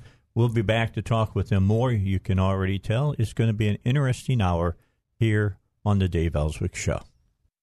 All right, back with you, and in the studio again, State Representative Mark Lowry, State Representative Dan Sullivan, and, of course, Robert Steinbach, who I have between them. I don't expect them to break out into a fight anytime during the hour, but I always take, What happens if I start the fight? I was going to say we're more likely to fight Mark and I get along. Or you start punching people. No, I think we've already compared our answers on the report card, so Dan and I are going to be fine. All right, so Dan, you tell me, in what area do you think that the House failed during the last session? Well, we raised taxes more than we cut taxes. And if our platform is to cut taxes or at least look for ways to cut taxes, we did not do that. I think, if you look at just at the governor's package, his standalone package probably does cut the taxes. But when you add the other taxes that went along with that, the bottom line is at the end of the year, the taxpayers of Arkansas are going to be paying more taxes than their reduced taxes. Correct. As a matter of fact, the Republicans tried to pass the earned income tax credit. And that still blows my mind, by the way. Well, John Cooper supported that. And again, I hope the voters statewide will help me in that race to tell Republicans you can't vote that way and stay in office. But it's going to take a statewide Dan, effort. tell us about what that means, because it's a technical sounding thing. It's a wealth transfer. Talk about it. It just exactly. That's the way to say it. It's just a transfer of money. People that are people out there that pay income tax. It's people that don't pay at all. Get money back. You get a check from the government. It's a welfare check. They call it an earned income tax There's a credit. line drawn check. Arbitrarily. Right. If you're on this side of the line, you get money. If you're on the other side of the line, but you're just to be paying clear, money, most people get, I don't know about most, many people get a check from the government at the end of the year after they file their taxes. That's getting a portion of your money back. Own money. Because, when your company takes or your employer takes out of your check, they don't know exactly what your write-offs are. So sometimes you owe the government, sometimes the government owes you. And when you get that check back, it's because, guess what? You paid too much throughout the year. But the earned income tax credit has nothing to do with that. That's, hey, you didn't pay anything. Here's some more money back to you from someone else. And that is actually in the Democrat platform. Of course it is. And we had Republicans proposing and supporting that. Right. So I forgot the question now, Dave, but wasn't that it? What was the biggest one? So that taxes was a huge one. Okay. Everybody hold your thought. Yeah. We got to get the news. That's a second, hold my thought. Yeah, I know. And that's hard to do. That head is always whirling. All right. News is next when we come back. All right, let's go back to State Representative Mark Lowry. Mark asked you the same question that I asked Dan. The area that you were most, sorry to see that the legislature didn't really do a Republican job. Well, I've mentioned the protection of memorials, monuments. Pushback was, we're not even close to this kind of issue happening in Arkansas. And what happened 2 weeks after the session, 1 week after the session dismisses, the Jefferson County judge is talking about moving a Confederate monument, which was not at all about Robert E. Lee or about, it was a dedication to the death of Arkansans that did fight in the Civil War. Mm-hmm. So that was, and that's just one issue. But my concern also was something that was very big on the governor's agenda, which was transformation. Yeah. If it's as big a deal as it's supposed to be, it should have been taken up in interim hearings. We shouldn't have been the first time we ever saw anything of a bill that ended up being 2,050 pages was in the legislative session. And as of January 15th, when we didn't know who was going to be on the state agencies committee that was going to be taking up that bill.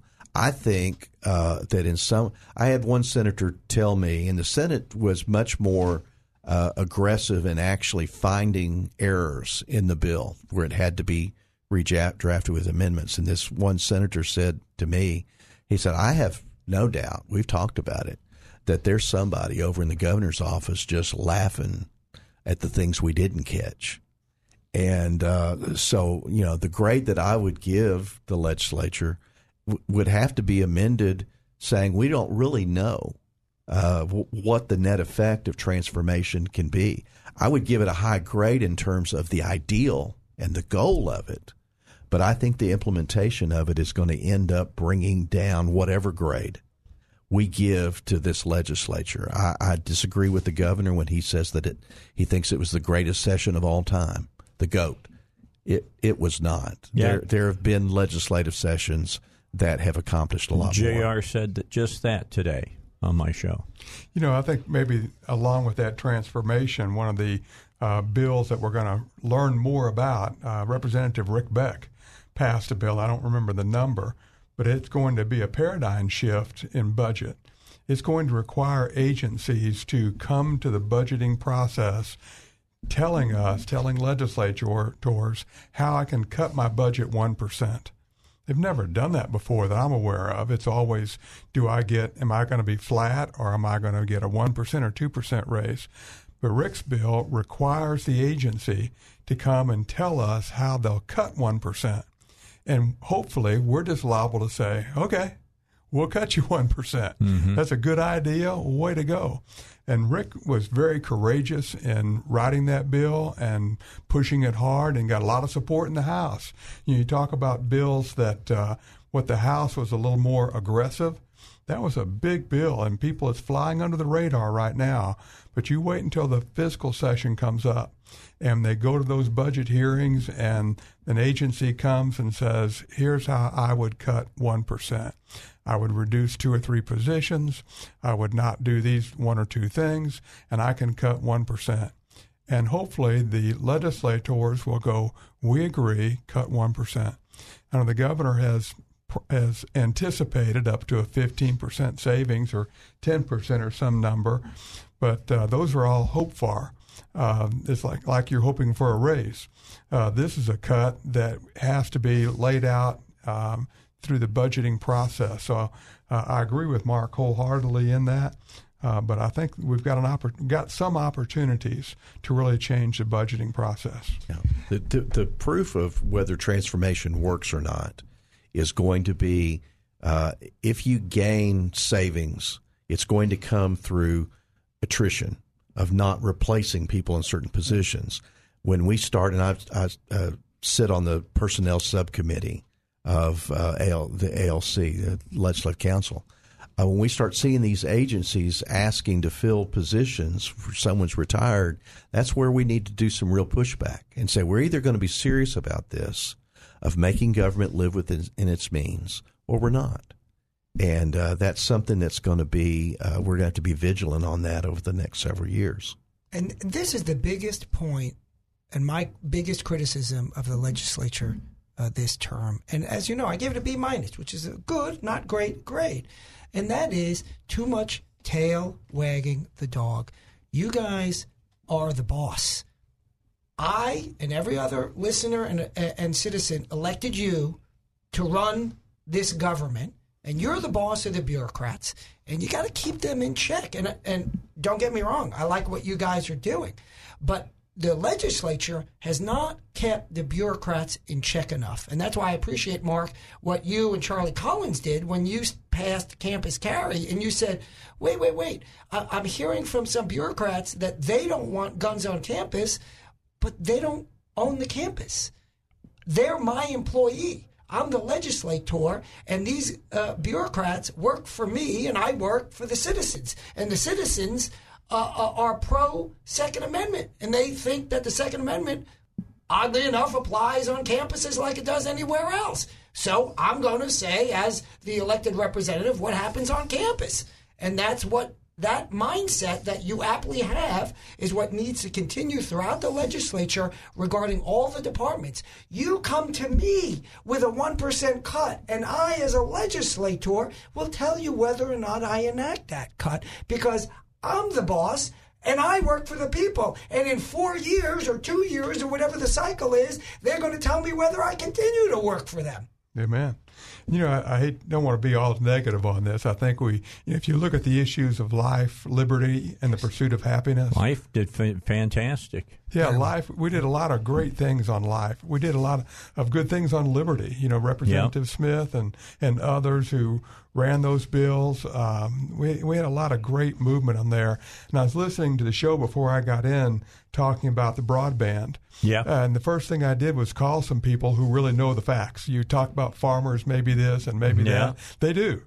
Farmers in rural area now pull their big tractor in and download information. And I talked to the head of the ag department at ASU, and with Farm Bureau folks, and they said, in urban farms they do pretty good, but out in the rural areas it's dramatically less. And this is an opportunity for us to get out ahead of the curve. And I think the same thing in education. I think the governor's done some really good things and led the way in some educational reform. Teacher salaries was a really good thing, trying to restructure some of our educational systems.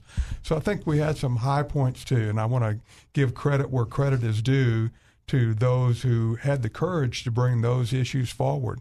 Well, you just hadn't let me get to the question, which was, what area do you think you did the best in? Yeah, well, there you go. Mark? We'll start off with Mark on that one. Well, I think it's the education policy. I think being able to put money in to raise the minimum teacher salary, I think that's going to take us a great bit of the way. I think specifically also in education of us really implementing the teaching of reading as science.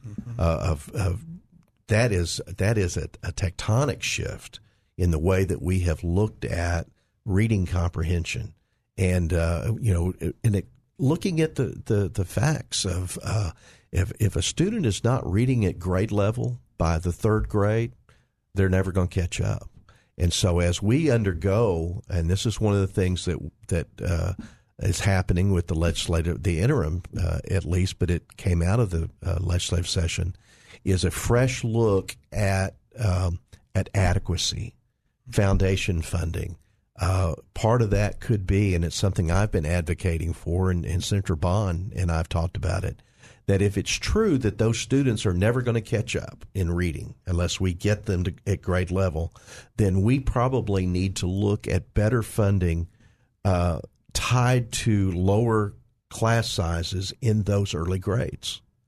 If you've got a student being able to read at grade level, you can probably accommodate much better at the 5th grade, 6th grade, middle school, high school level, a larger class size. So I think in education policy, I think we did make some very positive steps forward, except for school choice. That was very disappointing. You have to talk again about the Dave Elswick free speech on college campus bill.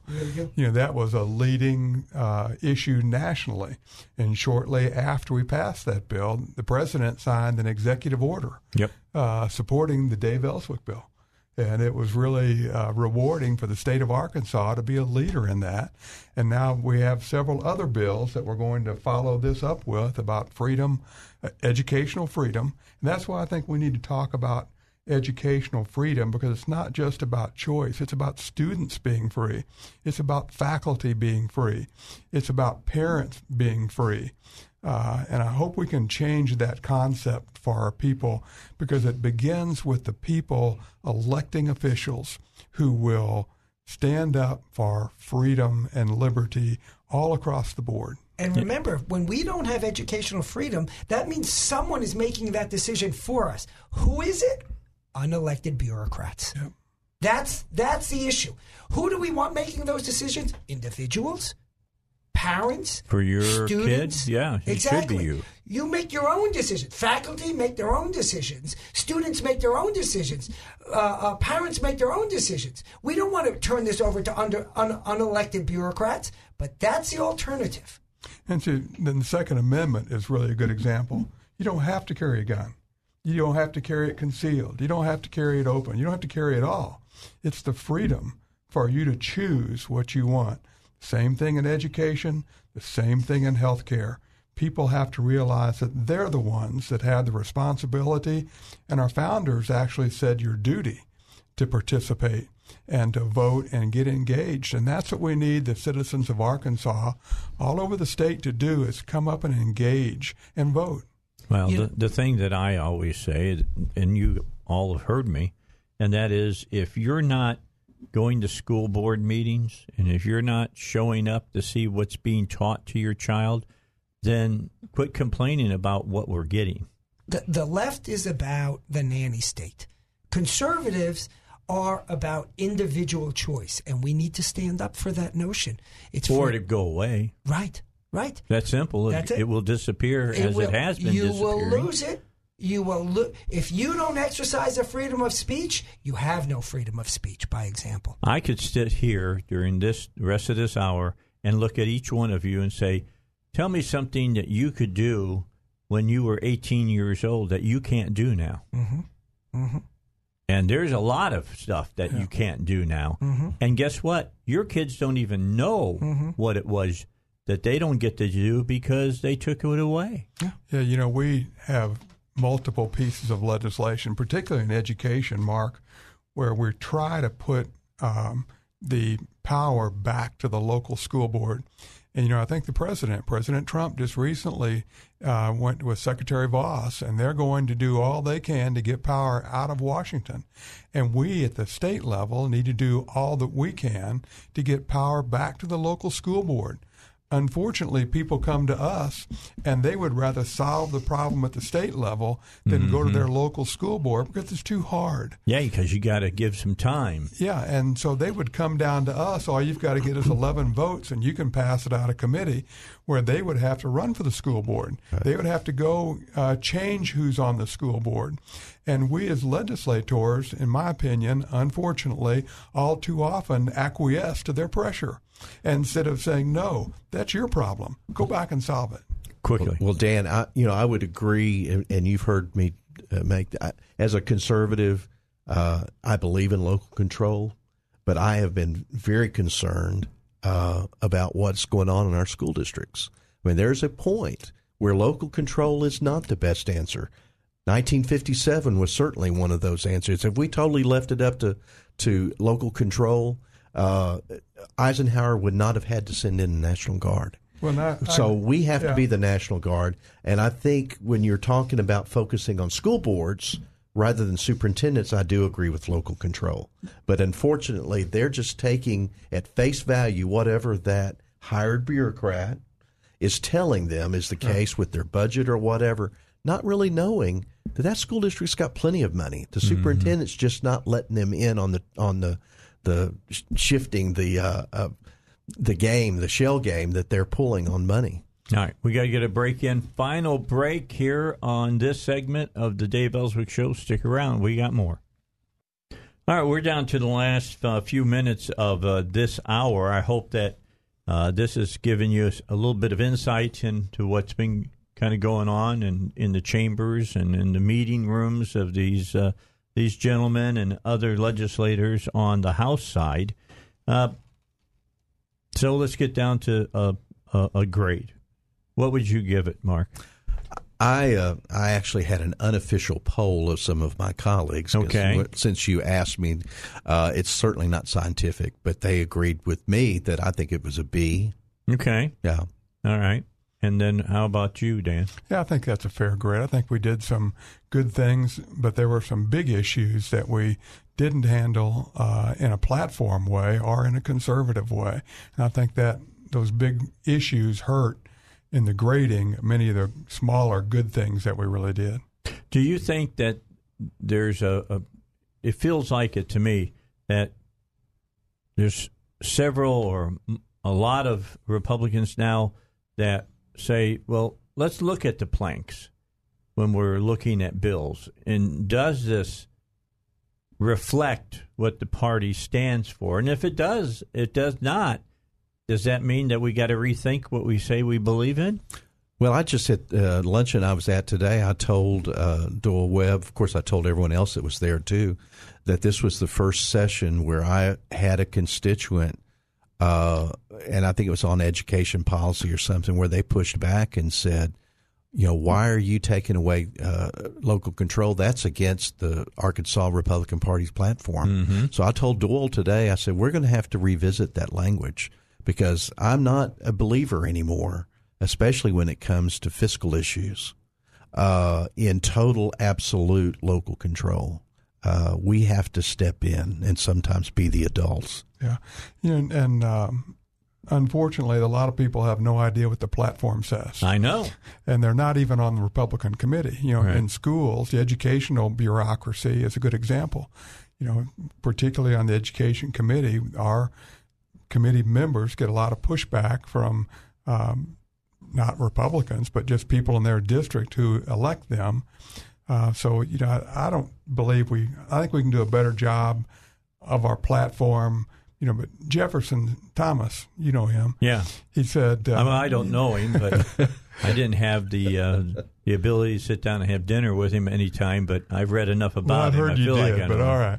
But, he said when the people, and I'm generalizing his quote, but he said when the people err, the responsibility of government is not to take their power away, but to educate them.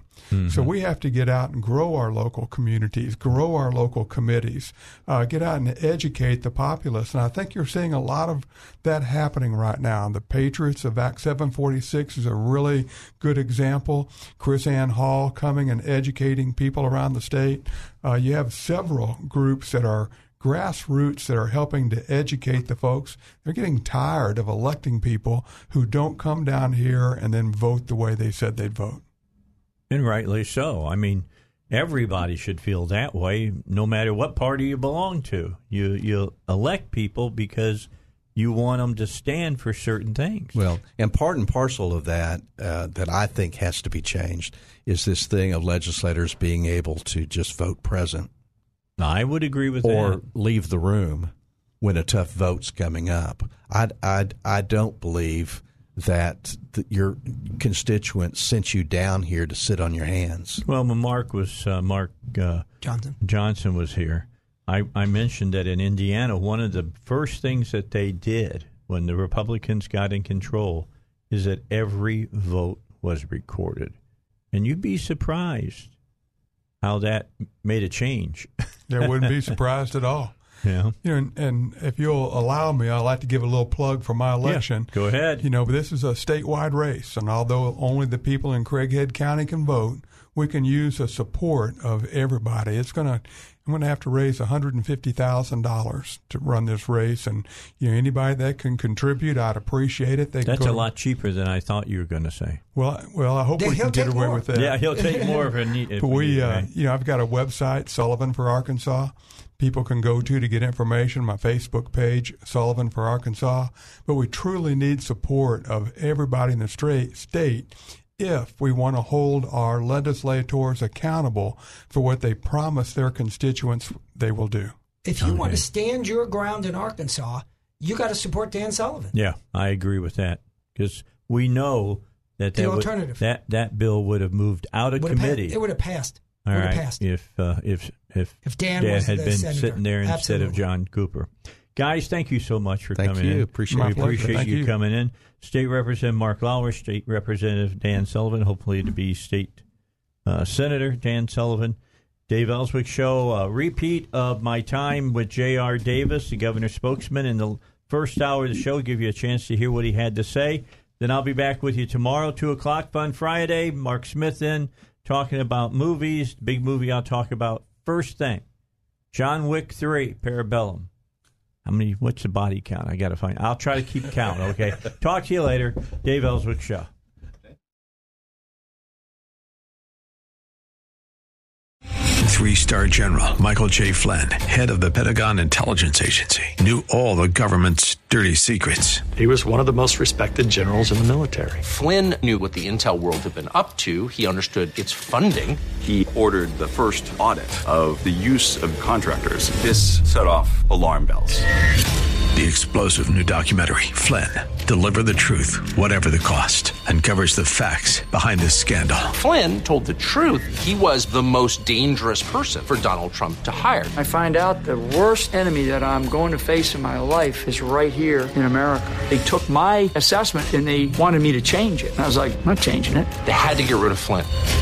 With in-depth interviews, archival footage, and never-before-seen personal records of the man behind the headlines. I just felt like I was drowning. Flynn, deliver the truth, whatever the cost. Available now. Watch it today. Go to salemnow.com. salemnow.com.